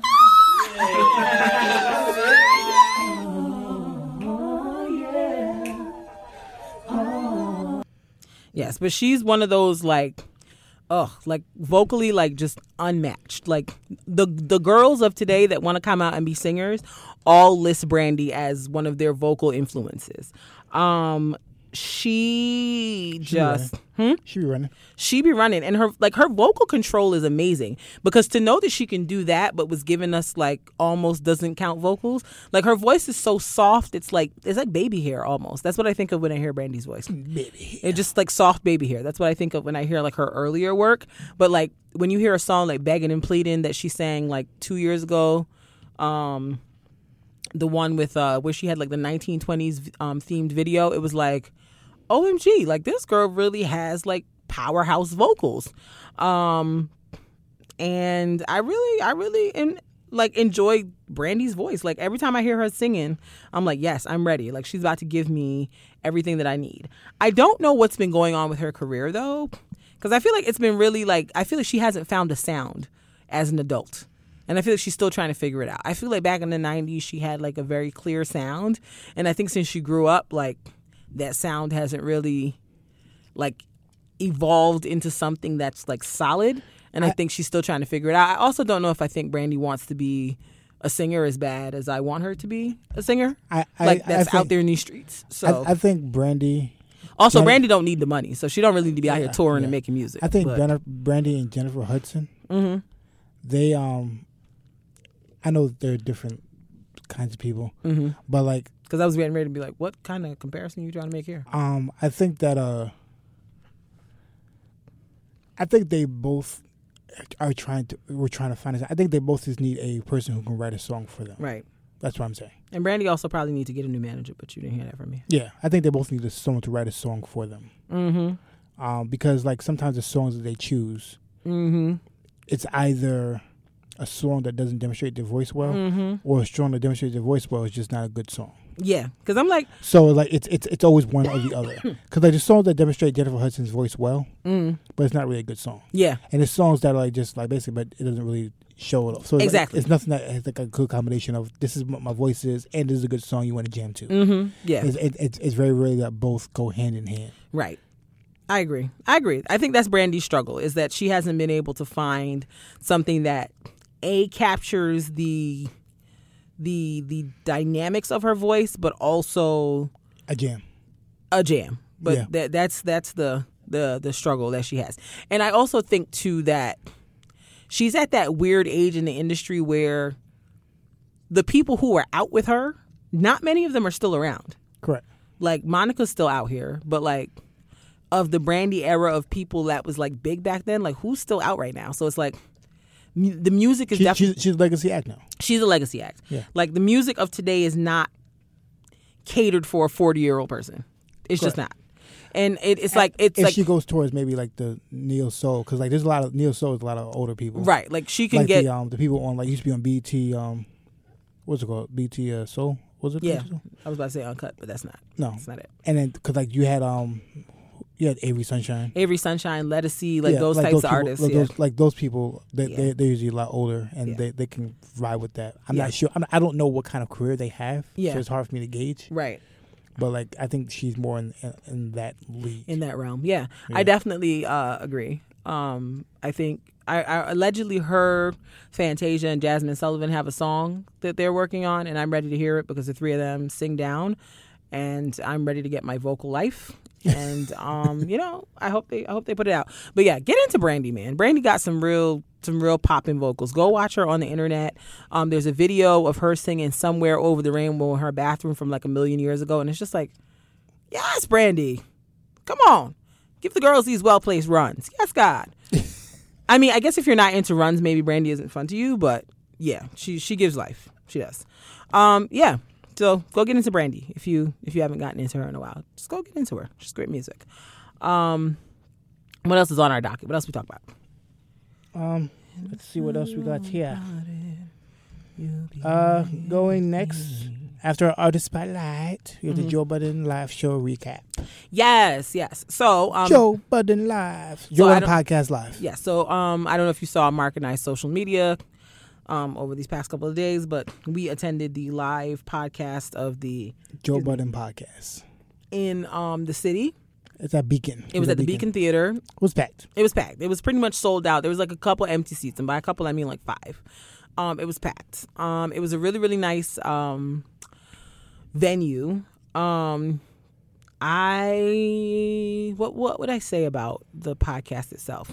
The podcast itself was a live show. The live show. So what I realized, and having conversations with people when I said I was going, I think I had this conversation before, but like black people are just getting into the whole podcast realm. Mm-hmm. And when I say just, I mean like the last 3-4 years. Mm-hmm.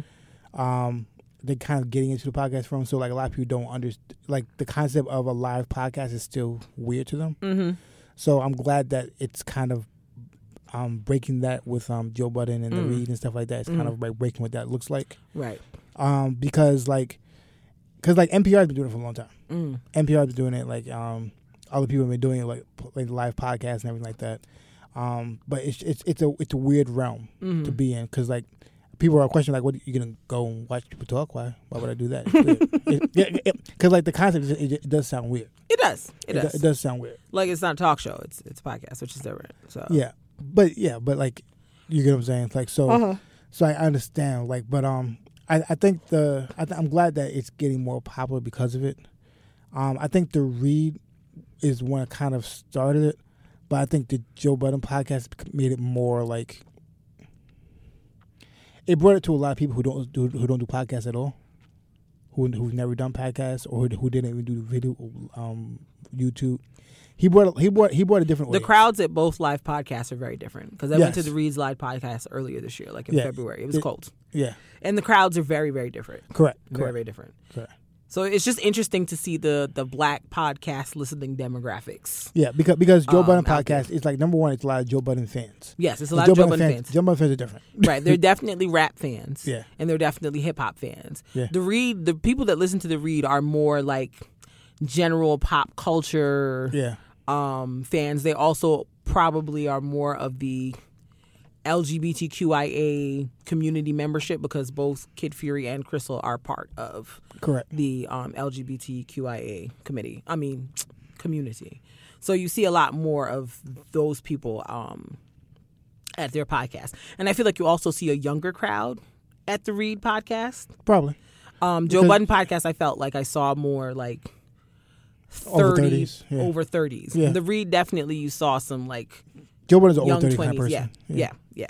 But they call Rory the young one, and he's like 28. Yeah. Well, he's been 28 for like 5 years. But. No, Rory got to be 30 by now. But it was really, really a good time. They did start a little late, which was a little annoying, but whatever. What I guess before you Well, I'll let you describe it first. And I'll ask you some questions. Go ahead. So, excuse me. The way they opened it with a what's the word I'm looking for? Like an intro from Belly, where they kind of had, because I don't know if you follow Joe Budden podcast, you'll see like when they're like promoting their live shows and stuff like that, they'll do little sketches from different like shows or popular videos and stuff like that. So like when they were promoting their shows earlier this year, they kind of had a The Office vibe going for one of them. Promoting that show. Yeah, they had an Office vibe going, and then there was another video they did earlier this year.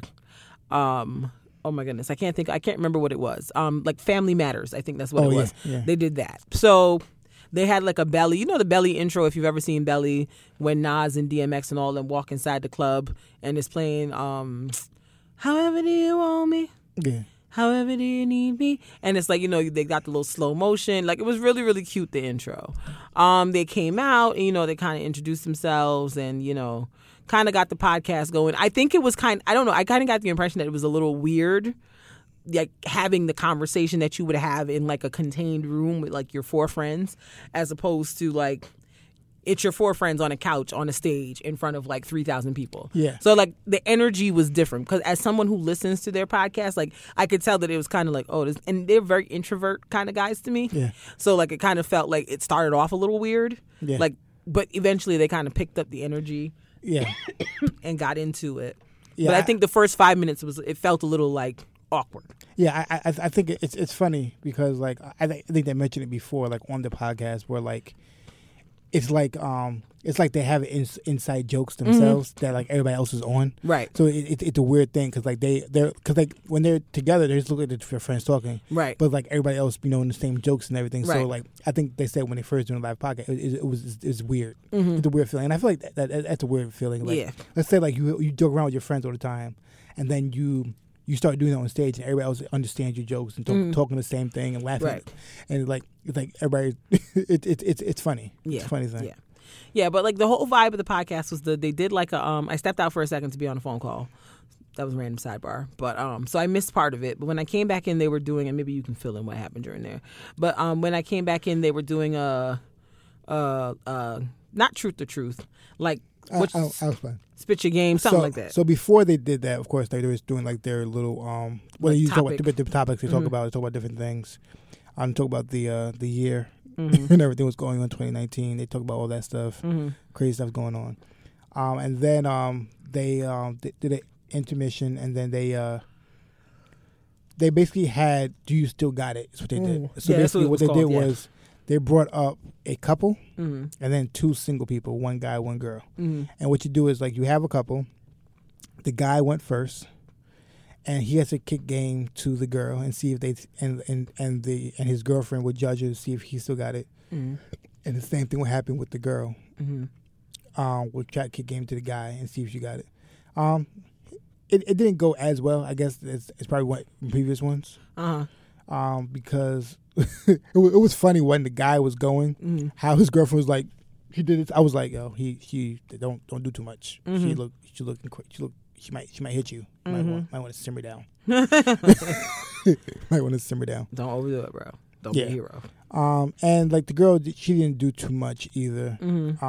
But like Roy was saying, she was like, yeah, this goes back to my initial thought pattern that women don't have game. Yeah, I think I walked back in when they were doing that. Yeah, because it was funny, but like they try to do things like that, and then sometimes they used to do in the other shows. They do Truth to Truth, basically saying like ask a question, you got to say there's only truth or truth. There's no options. There's no dare. It's just truth or truth, and you got to ask a question and they got to say the truth and everything. And then they did For the Love of Joe and For the Love of Maul, where they have it's like just like how For the Love of Ray J, I guess they have. Yeah, they where like they have people up there and they're trying to I guess because they're both single now, so they're trying to talk to them. What? But yeah, like I guess I wanted to ask you. I was like, what I guess what when you look at live podcasts in terms, and then you look at our podcast, what I guess do you see us? Do you see that? What do you want that to happen for us? Yeah. And like I guess How do you see that looking? I would like to have like a live podcast like situation happen. I definitely would want to have it be like have crowd participation in it for sure. Like, I don't know if I would do like a do you still got it type of game or something like that, but like I definitely would like some type of crowd participation. I also feel like I would almost want to like kind of like do like Oprah Winfrey and like go down in the crowd myself and like talk to people and do stuff like that. I feel like that would be a lot of fun. I also would like to like do like just like how we talk about artist spotlight. Like I would love to have like at some point either as an opener or as part of the live podcast like some artists come and like do something. Like I would like to have something like that as well. That would be cool. Sounds awesome. Yeah, but I would definitely love to do like a live podcast, and I would definitely like to have like a live podcast with like some guests, not just like me and you, but like somebody else there. Yeah, we got friends. Or somebody else's. Yes, we got friends. We got amigos. We got friends. You can do this. We know people. Word. Yes. Yeah, but I think overall the experience was really good. I just wish that they had more time, but you know they had to get the heck out of the Beacon Theater by a certain time, so it didn't go on as long as it could. And I got the impression that they would have gone on longer, because I mean, if you listen to the Joe Budden podcast, their podcast be 3 hours long, every episode almost, and I think in total this was like maybe 2 hours. Word. Yeah, about 2 hours. Yeah, like a little under 2 hours. So I felt like they could have gone on longer, but like it was a really good experience. I would go again. Maybe not to the Beacon Theater, but I would go again. Okay. The exit from the Beacon Theater, child. The exit we took, somebody said it was very Underground Railroad-esque, and I don't disagree. We was walking down some long tunnel that was real narrow, didn't have no openings. It was stampede hell, really. If it was ever to be like a situation where there was a stampede, people would have died in that dangerous hallway. The exit was a little tragic. I'll never do that again. Because if something had gone down, we'd have just been trapped in that tube. Word. I didn't like anything. You didn't like that. it? No. No. I like it either. I'll be honest. I was like, why? But you can't turn around. Yeah. It was not. It was a little crazy. I didn't like it. But overall, I thought the podcast was really, really good. And, Sin popped out, and I was just like, oh, okay. I thought y'all was broken up. Why she here? I'm confused. But that's another story. I don't believe they ever broke up. Mark says they did. Whatever. There's no reason for me to believe that they didn't break up. Just because they're like around each other doesn't mean that they broke up. Like I feel like I'm of the belief that they want to co-parent effectively. And if you want to co-parent effectively, you will be around. Yeah. You can't be that hostile toward each other. Right, but why is she on the stage? Why you brought her here? For what? No, I don't think he did. I think she just came on stage. She just came up there. Because like they mentioned on the podcast. They were like, oh, we're scared of her. Yeah, they mentioned on the podcast, like, there was like, why is she there? She was like, yeah, because she was like, I'm coming. And they was like, okay. Right. She was like, I'm not going to say no to her. Right, like they were like, we're scared of her, so we're just going to just we're not in this. It was interesting though. Like I thought their outfits were also funny. I don't know what these pants were that Rory had on. Like they were like they had like vertical stripes. I didn't understand what was happening. Joe came out there in like a hat with a feather and a coat with mad fur on the. Parks was wearing red. Look at him. Parks was out here in red Levi's with a Christmas hat, a la what we got going on here. I think Parks might have had the best outfit of the evening. I don't know. And Maul, I can't remember what Maul had on. But I don't really know if I liked it that much. But Maul's mad weird. But, it was a cool time. I feel like next time we go, I would want to do, like, a meet and greet or something. Yeah. Because I wasn't going down to the front of the stage. Because they look like the type that hang out on the stage after the event. Like, they don't immediately, like, walk off. Like, they stick around and talk to the people. But I was like, I am not going down there to try to get up there. Yeah. I won't do it. So maybe next time, if we go again, I would try to get closer to the front, so that I could actually like interact with them or do the meet and greet or whatever. Yeah. But like they seem really cool, and they didn't act like we're these big stars and we can't talk to anybody. Like they just acted real normal. Yeah. Because I saw as we were leaving, they were like down in the front, like talking to people that were down there and shaking hands and doing whatever. Like they weren't acting industry. Look at Joe Budden growth. Growth. Joe Budden's growth. Because Joe Budden was not about people for a long time. Yeah. Because like I said, everybody up there is introverted, so they're kind of like people though. People. All these people is crazy. Craziness. Yeah. Yeah. So yeah, if you have an opportunity to go to the Joe Budden Podcast Live, I would strongly recommend. Go do it. Work. What else do we have on the agenda? Next, we have Carol Sanchez. Okay, so I'm not going to spend too much time on this. So last week, an Amber Alert went out for a young lady, Carol Sanchez, in the Bronx, who was allegedly snatched off the street and thrown into a white van while she was walking down the street with her mother. The mother may or may not have gotten punched in the face in this altercation. But an Amber Alert went out. Everybody was looking for this girl. I think she was maybe missing for like a full day. And then the second day into her being missing, she walked herself into a police station. And, you know, everybody's like, oh, my God, she's been found safe, blah, blah, blah, blah, blah. Then a couple of hours later, the story comes out that the whole kidnapping may have been a hoax. So I was like, okay, let me see where this is going.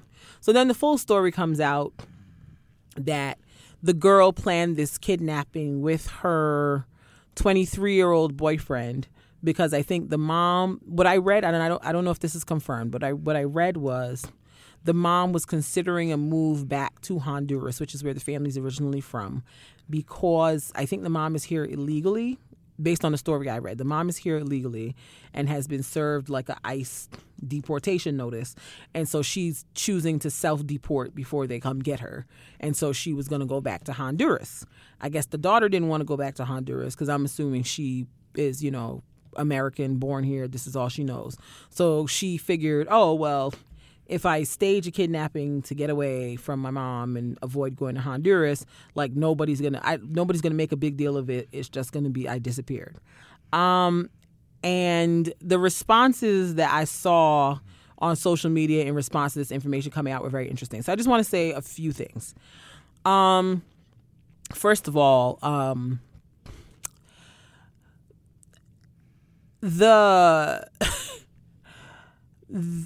the way that we as human beings will change our tunes is amazing. People literally went from, oh my God, black girls matter, human trafficking is like negatively impacting us. Like people had so much pity for this girl when they thought she was really missing.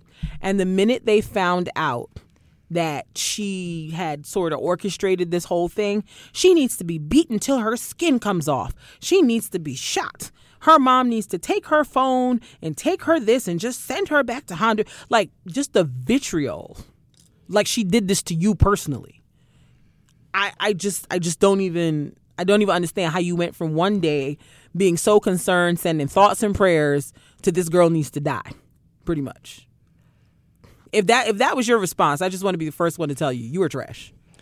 You are absolute trash. Like, you have a right to be upset because nobody likes to feel like they were led on and made a fool of. I understand that. But you don't know this girl personally. It was about you. It wasn't about you. And you don't know this girl personally to be this mad and demanding that she be beaten and shot and all these other things. You're a trash human being. Whatever thoughts and prayers you were sending, please know that I hope God rescinded them because your prayers are fraudulent. If you were praying for this girl to be found and then turn around and wish death upon her, you fraudulent. I'm sorry. This is what I don't understand. I just don't understand, like when these extreme things happen. Once again, I talked about this before. It's like it makes you force you to like defend something you didn't want to defend in the first place. Right. Because like the person she was wilding. She was wilding. She was wrong. But now I'm forced to defend her because y'all wilding. Because y'all are wilding. And here's the thing. We're forced to defend her because y'all don't know how to just like chill. Right. Here's the thing. Y'all and people are out here calling her female Jussie Smollett like, and making all these memes and all this stuff. And I'm like, this is not a joke. Okay, nothing about this is funny. This girl is dead wrong for what she did. But number one, she's not setting black people back. Setting us back from where? Every time I saw somebody say, oh, she's setting black people back. She's from 16. Where? From what? She's 16. What is it that black people have exactly ascended to that this girl doing a hoax is setting us back from? Hold on. Nothing. Y'all need to stop it. She's not setting us back from anything. She's 16. So I don't understand what y'all talking about. Second of all, she's 16. We're not going to sit up here and act like we haven't all been 16 at one point and plan some stupid things. I've never thought, well, let me plan an abduction. That's never crossed my mind. I don't know why. That's some new-ish right there. And then punch my mother in the face is a lot going on. Right. But Also, But so. when I was 16, I absolutely thought I had life figured out and I was going to go out here and do whatever. And, you know, I was dumb. So I believe that this was a legitimate, genuine 16-year-old, Doing stupid young, things. dumb, didn't think the plan through at all whatsoever. She didn't know that it was going to go like nationwide like this. Right. Like, she could not have seen that it was She going to thought go it like was that. just going to be like a quick thing. She's just like, I'm a little old girl from the Bronx. Ain't nobody going to be worrying about me. Especially if it's 24 hours later. Right. I'm moving on. Like, she saw it blew up. She was like, "Oh, this is crazy." She's like, right. Oh, this got crazy. And then people were like, oh, and people, I just want to say this. Some of y'all just need to admit that y'all hate women and that y'all hate black ones specifically. Because the first thing people said, oh, she just wanted to go be young and hot-tailed and fast with that 23-year-old boyfriend. Let me explain something to y'all. Yes, that 23-year-old man is wrong, 100%. He don't have no business talking to a 16-year-old. No business. What he got to talk to a 16-year-old about? Nothing. That's what, nothing. But also, y'all ain't gonna sit up around me and lie and act like when y'all wasn't in high school, ladies, having a dude that wasn't high school aged, that was a little older, that had a car, don't act like you didn't think you was the bomb diggity because you was talking to some man that was 21 or 23 or 25 or 30. I went to high school here. I remember my friends who had boyfriends that was grown men, okay? Grown men. It wasn't on social media. It wasn't on social media, but they was definitely dating some grown men. Grown men. And that was just the vibe back then. I'm not saying it's right. I'm just saying that was the vibe. So don't sit here and act like this little girl is doing some new stuff that we ain't all seen when we was in high school in the 90s and the thousands. They still doing this. I still think he's wrong. I still think he's out of control. But to say that this girl planned all of this just so she could lay up with her boyfriend, I'm like, all right, y'all just think y'all are making everything about sex and sexual relationships. And to me, I don't think this girl did all of that just to lay up with the man somewhere. Now, I'm not saying that I know what's going on in her home life as well. But for you to be sitting up here planning a whole kidnapping, sis, I have to have some questions about what's going on. Like, why do you feel like this is the next appropriate step? Why do you feel like whatever's going on in your home is so serious that you need to plan a kidnapping? Like, I'm not saying the mom is abusing her. I'm not saying anything like that. For all I know, the mom could just be a super strict West Indian parent, which all of us that are West Indian or African can relate to. But to go that far, I have some more in-depth questions into like what's going on in that house, what's up with that girl's mental health, like what's going on. Like it could What's also, going on? It could also just been like I have some questions. because if it had to do with like the deportation, that could have been that also. Right. A lot to do with that also. Right. So I'm just not on the let's like drag this girl through the mud. Let's like call for threats on her life and stuff like that. To me, like none of that is necessary. She didn't do nothing to me personally. Yeah. She didn't. She really didn't. She didn't do nothing to me personally. She just told a big lie, got caught in it. And to me, I felt like she at least owned up and went and said, she went and turned herself in as opposed to digging herself into a deeper hole and having this go on even longer. She went and said, okay, this blew up far beyond what I expected. Sure. Let me just go turn this whole thing down. Let me get out of here. Right. Like, I'm just like, what I'm trying to figure out, honestly, in the whole situation is actually convinced these grown adult men to help her participate in this. Correct. None of them said, girl, this is dumb. Nobody said, this is really stupid. You should not do this. You really should not. So my whole thing is, you know, blame needs to be placed on this young lady because she did, in fact, do something like irresponsible and wrong. But at the same time, I'm like, y'all got to stop acting like somebody died or like because she faked a kidnapping that suddenly no one cares about black girls being kidnapped. They already don't care. Yeah. It's not like people were like, oh my God, little black Becky. There's no black Beckys. But little black girl got kidnapped. We are so concerned. And now that Carol's done this, we don't care about those little black girls at all. They never did. They never did. So I don't understand what she's affected by doing this. I don't understand. You people are crazy if you think that this happening has made people care less about black girls and women being missing and being kidnapped. It's not true. It's not true. Just admit that you don't like that she made a fool of you and keep it pushing. But we don't have to do all that. All the other stuff y'all talking about. Okay. What else is on the agenda? I know we got to roll. We can't do everything here. Okay, what else? Let me see what else is on here. We gonna breeze through quick. So apparently this is the week of nudes and sex tapes. Allegedly Steph Curry and ASAP Rocky got nudes and sex tapes out, and apparently I was reading this morning. The Baby also has like nudes out. Who's doing nudes in 2019? Who? In the year of our Lord 2019, people are still doing nudes? Like for real? Jesus didn't die on the cross for y'all to do this, man. He didn't. Well, everyone's doing FaceTime, so. Jesus wasn't born on Christmas Day for y'all to do this. He came to the world to make it better, just so you, not so you Negroes could be doing nudes and sex tapes. I don't have time. There's no excuse for anybody to be doing this in 2019. Just stop sending naked pictures places, please. It's probably happening more often now because it's easier to do it. You can do it to yourself. How many people's clouds got to get hacked before y'all stop doing nudes? It's not gonna stop. People do on FaceTime. It's not happening. It's not stopping. Just move on. It's not stopping. I can't take it. Stop it. Stop it, everybody. Stop. I'm gonna just say this real quick. People got to stop being so easily outraged and dragging everything. Kim Kardashian did a photo shoot, and in one of the photos in the shoot, her skin looks really dark.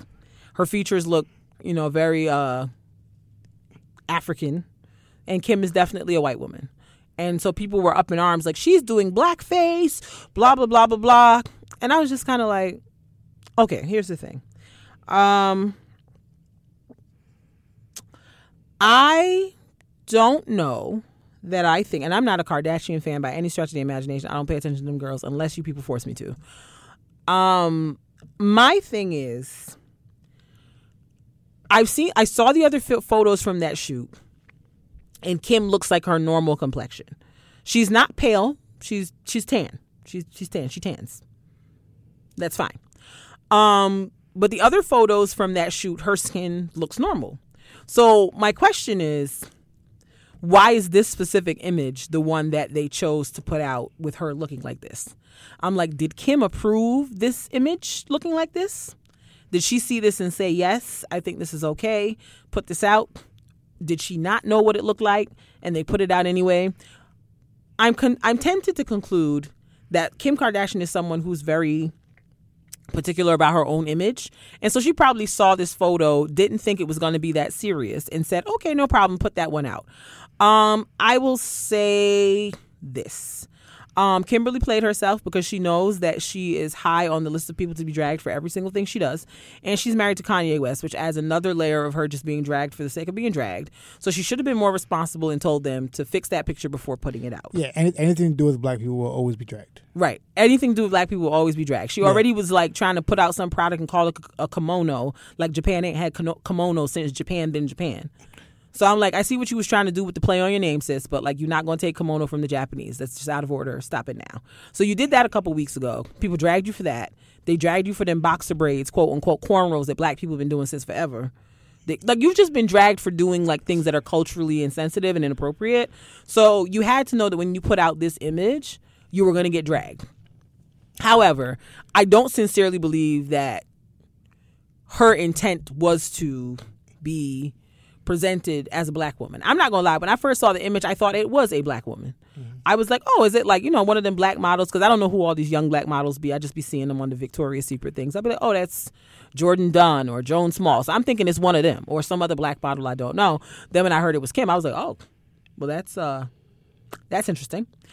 But yeah, I like blackface. I'm like, I don't know if I'm willing to go that far. And I'm not no coon. I'm not no, race apologist or whatever y'all want to call it. I just was like, I don't know if I think that's blackface. Like when I see them Halloween costumes of them people with shoe polish on their face, oh yeah, that's blackface. Rachel Dolezal / and what was her damn name? Nobody cares. Whatever her mixed up African name is, that's blackface. This picture, I'm like, I don't know. And at the end of the day, I don't know. You never know how much was Photoshopped. Right. Like I don't know what the editing looked like. When it comes down to stuff like that, you never know how much is Photoshop. You don't know if she was like it was all that's going on. Like you never know. And also at this point, I'm like, is this the thing I need to be spending my outrage on? Like I don't care about this. This is not the thing I care about. People's outrage tank is empty. My outrage tank is empty, and I'm not available to give any more. So if she blackfaced, she got a black husband. He should talk to her about that. That ain't my business. Well, he's silver. Didn't you see the picture? He's silver. No, we're not. No, we're not gonna do that. Yeah, we are. We are gonna do it. Eddie Murphy. Eddie Murphy was on SNL for the first time in 35 years. A long time. Yeah, because the last time he was on there was in 1984. Then he chucked the deuces. He was on last night and he hosted. It was hilarious. He brought back all his old characters like Gumby and Buckwheat and stuff like that. Mr. Robinson. It was hilarious. I don't want to spoil it for people, but it was hilarious. When he introed, oh my goodness, Tracy Morgan came out, Chris Rock came out, Dave Chappelle came out. I love Dave Chappelle. Dave Chappelle is a genuinely funny individual. Like, he don't be trying to be funny. He just is. Like, the stuff he says, like, just off the cuff, hilarity. But Eddie Murphy did such a good job. I don't want to spoil the jokes, but like, you can go find them on YouTube. But he had some digs for Bill Cosby. It was just really, really good and refreshing to see. Cause I remember when they did an interview, like, because him and Bill Cosby had real beef. Like real beef. Yeah, like, for a long time. Because like Bill Cosby was always saying that, like, Eddie Murphy and down, they're too raunchy. Need to like be better, family oriented, right? In terms of their comedy and everything. So it's interesting. Absolutely, it's we interesting. We don't ruin the joke, so you'll go from there. Yeah, go watch it. Go watch it. Want to go to the next one? What was the next one? Y'all president. They have moved to impeach him. People were really excited. I was just on social media like, okay, I don't anticipate that he's leaving the office. Yeah, because most people after people were impeached, they were like moved. Like I said, Bill Clinton was impeached, but it was also his last term. Right. And also when he got to the Senate, it was dismissed. Nixon was impeached and he just left after. Right. And everything. So, and I think there was an SNL sketch which was really hilarious, and it was like how this is before this happened, where Donald Trump will be 100% impeached and 100% reelected. Oh yes, I did see that, and I died laughing. Yeah, because like that most likely might happen. And one of the sketches they did last night, they basically said that. Yeah, because like it's because it doesn't matter if everybody in his base and everybody who voted for him, it doesn't matter if he's impeached, then impeachment doesn't really matter. Yeah, it doesn't. It only matters if people have heard it and then cared. Right. And it only matters if people heard the evidence and changed their mind. Right. And if no one changed their mind, that it doesn't matter as much. I mean, the Republicans have already said when it hits the Senate, they're voting to acquit him. Correct. So the impeachment actually doesn't matter. Like in historical, maybe like to a historian matters. Right. And everything, but he could be impeached and still be reelected. Yes, it's completely within the realm of possibility. Yeah. I also thought it was interesting to see the back and forth about people who didn't know what impeachment was, and then people were acting all classist and egregious and being like, well, didn't you go to U.S. history? Impeachment means this and meh, meh, meh. And so that turned into like a whole like social media war. I'm like, geez, that's some Nazareth. And what's funny is I feel like people were acting snotty, like they didn't just look it up. Right. Like, like you just looked it up. Simmer down. Yeah, because most of us actually don't remember anything from U.S. history in high school. We don't remember. We don't know. We all got to get on Wikipedia like everybody else. Yeah. Like simmer down. Simmer down. Just simmer. Just simmer. Simmer down. Just simmer. I just want everybody to just relax. Because I'm like, people like, yeah, get him out of office. And put who? Pence? I don't like that. That dude's insane. I don't trust that at all. Yeah. And the fact that he's just been sitting in the background like, let's see what happens. I don't like it. That man plotting and scheming, child. Plotting and scheming. I don't like it. I don't trust him. And then if Pence leaves, then what is it? It's isn't it still like that other crazy dude with the glasses? Turtle dude? Not that turtle. Mm-mm. So like you just got to cancel the whole government. So I'm like, so who really wins? Where's Barack? What's he doing? Is he available? He's not coming back, Kristen. Let it go. No, I won't. He's not coming back. I won't. I just saw him the other day, like walking in the park and holding somebody's baby. He's around. He's around. He's not coming back. He's around. He can. He's not coming back. Michelle and Barack are staying far away from that White House. They have no desire to ever go back to that White House. But see, here's the thing: Barack don't have to be like at the White House. He can just come like 3 days a week. He don't want anything to do with that. He can be a part time. People didn't like him when he was in there. People his own party like him. Black people didn't like him. He's not coming back. So what is our alternative? Because right now I'm not seeing anybody in that list of people that they have right now that's appealing to me in any way, shape, or form. I'm not going to not vote because that's stupid. But right now nobody's jumping out at me. And I'm just kind of like, okay. We got to go. But like I think I've realized the reason why I don't like anybody. Nobody has vision. Yeah. Nobody got no vision. Yeah, ain't nobody telling me nothing. Like the big issue between Donald Trump, like, I don't get no vision. Mm-hmm. Nobody knows his vision. Mm-hmm. None of these candidates have a vision. Like, what is their vision of what America looks like? No one can tell me what that is. Everybody's talking about what they want to do, what they're trying to do. But to get people on board with stuff, you need to have a vision, and no one has a vision. The reason that people were excited about Barack Obama because he had a vision. Mm-hmm. Yes, we can. Si se puede.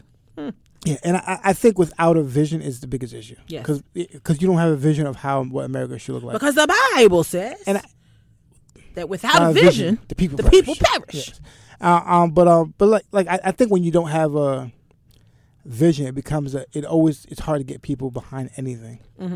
Because you don't have a vision. And I think you have to be without to have vision also. You have to be what? Without to have vision. Without? Okay.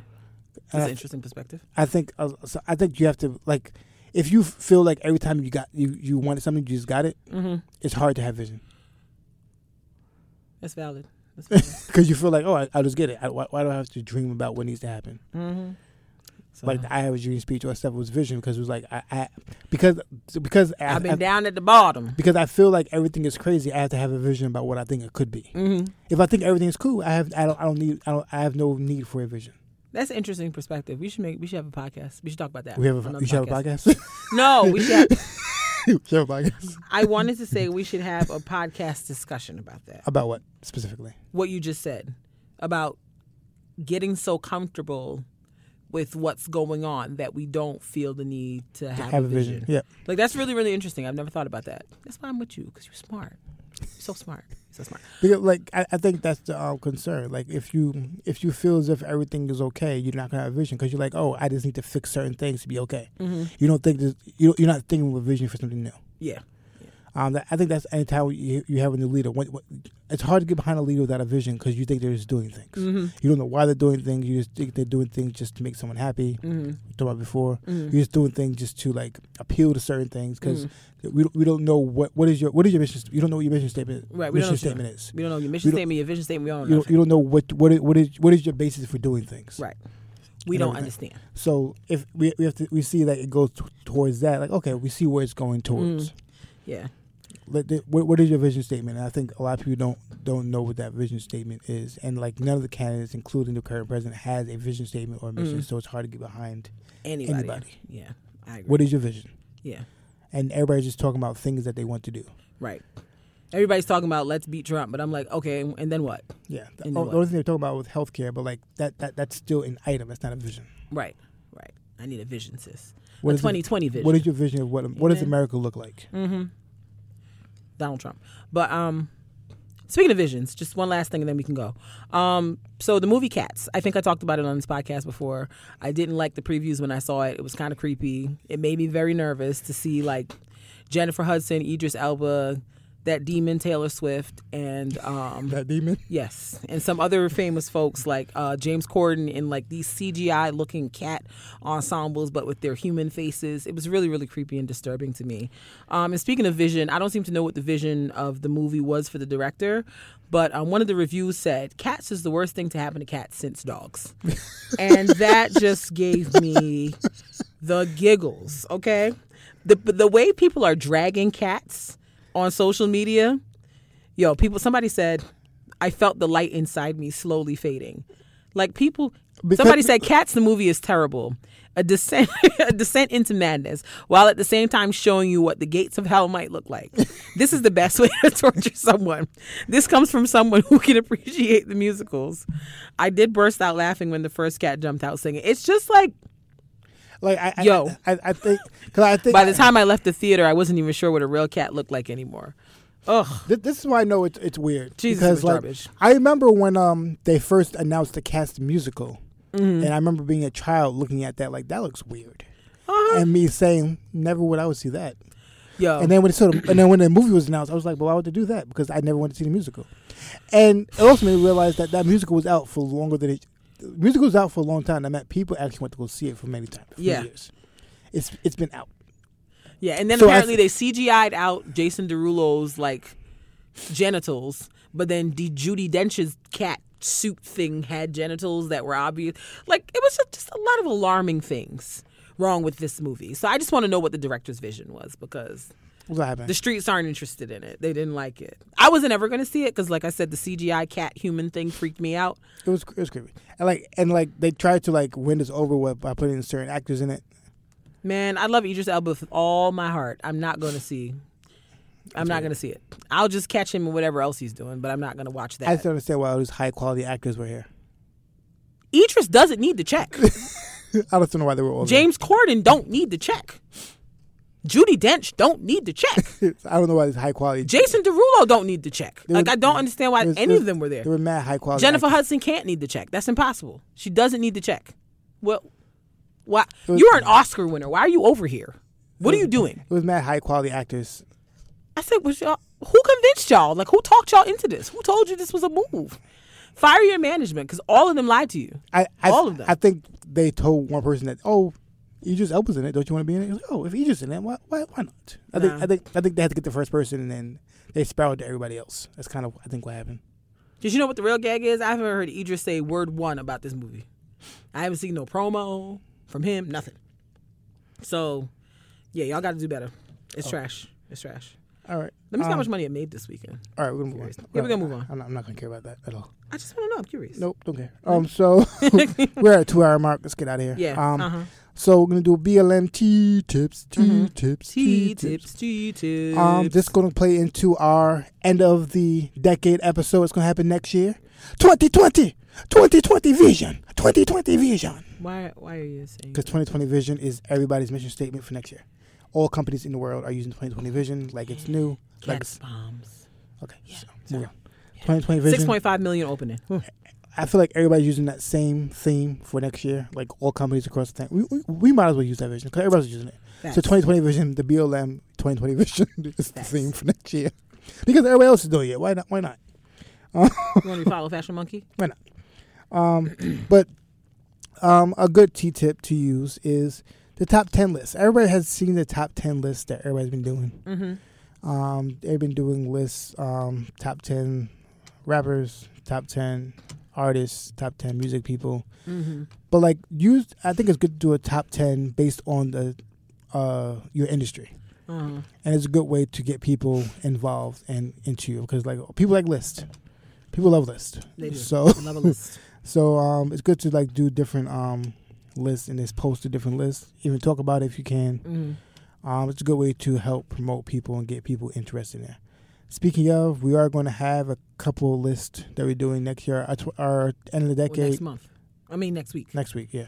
Next week, I don't know if we're going to have a topic. I'm not sure. But we're going to have, it's going to be more fun. We're just going to come out here and talk trash. It's going to be fun times. Light, airy, not 2 hours. Yeah, we're going to have a bunch of top 10 stuff going on. Have fun. Come party with us next week. Come party with us. Come party with us. Come party with us. Hey. All right. But that's really it. Nothing more. We gotta get out of here. It's 2 hours. Focus. I am focused. I was trying to make my thing shake. You being a head buster? Get some head busters. Just nod your neck and keep on bouncing. Just let me give you this street. Break your neck. Break your neck. Break your neck. Break your neck. Bouncing up and down the street. So nod your head and break your neck. Break your neck. Break your neck. Okay, let's move on. Bang your head. Shout out to Busta Rhymes. That's why I like Busta Rhymes because I love that song. Yes. But yeah, thank you so much for everybody participating. Please check us out, allovenofearpcast.com. Word. Also, just a FYI, if you need websites, we're trying to push it right now. Yes. If you need a website, we design websites. Mm-hmm. The price comes to about $99 a month. Mm-hmm. And we also for maintenance. Maintenance and creation. Yeah. Okay. Creation and maintenance. Yeah. And also we monitor social media. Word. We actually have a special right now. We're doing holiday calendars. If you want calendars done for your company, 2020 calendars. You can just send us 12 pictures. We can create a calendar for you. Absolutely. Let us know. And what's up with our raffle? Oh yes, the raffle. So the raffle ended. What else will winner next time? Okay, we'll announce the winner next week. Yeah. Okay, cool. Sounds good. All right. And then we'll go from there. All right. Well, that's it. That's all. Thanks for coming. All right. And we'll try to do another raffle again. With 1,000 free business cards. All right. Step your business up in 2020 vision, y'all. Word. Business cards, vision. Business card. Business cards, vision. Okay, yeah. So we would like to say Merry Christmas to all of you. Hope you enjoy this time of the year of celebration, of Merry good eats. Christmas, Happy Hanukkah, Happy Kwanzaa, Happy Kwanzaa. Hanukkah, all that. Festivus for the rest of us. Festivus for the rest of us. Rest of you. Rest of you. Festival for the rest Festive of you for the rest of Festive you. you for the rest of you. Festive you. I like that. Festive you for the rest of you. Yeah. Yep. We out. Peace, love, and soul. Deuces! Bye. We big you a dude. Bye.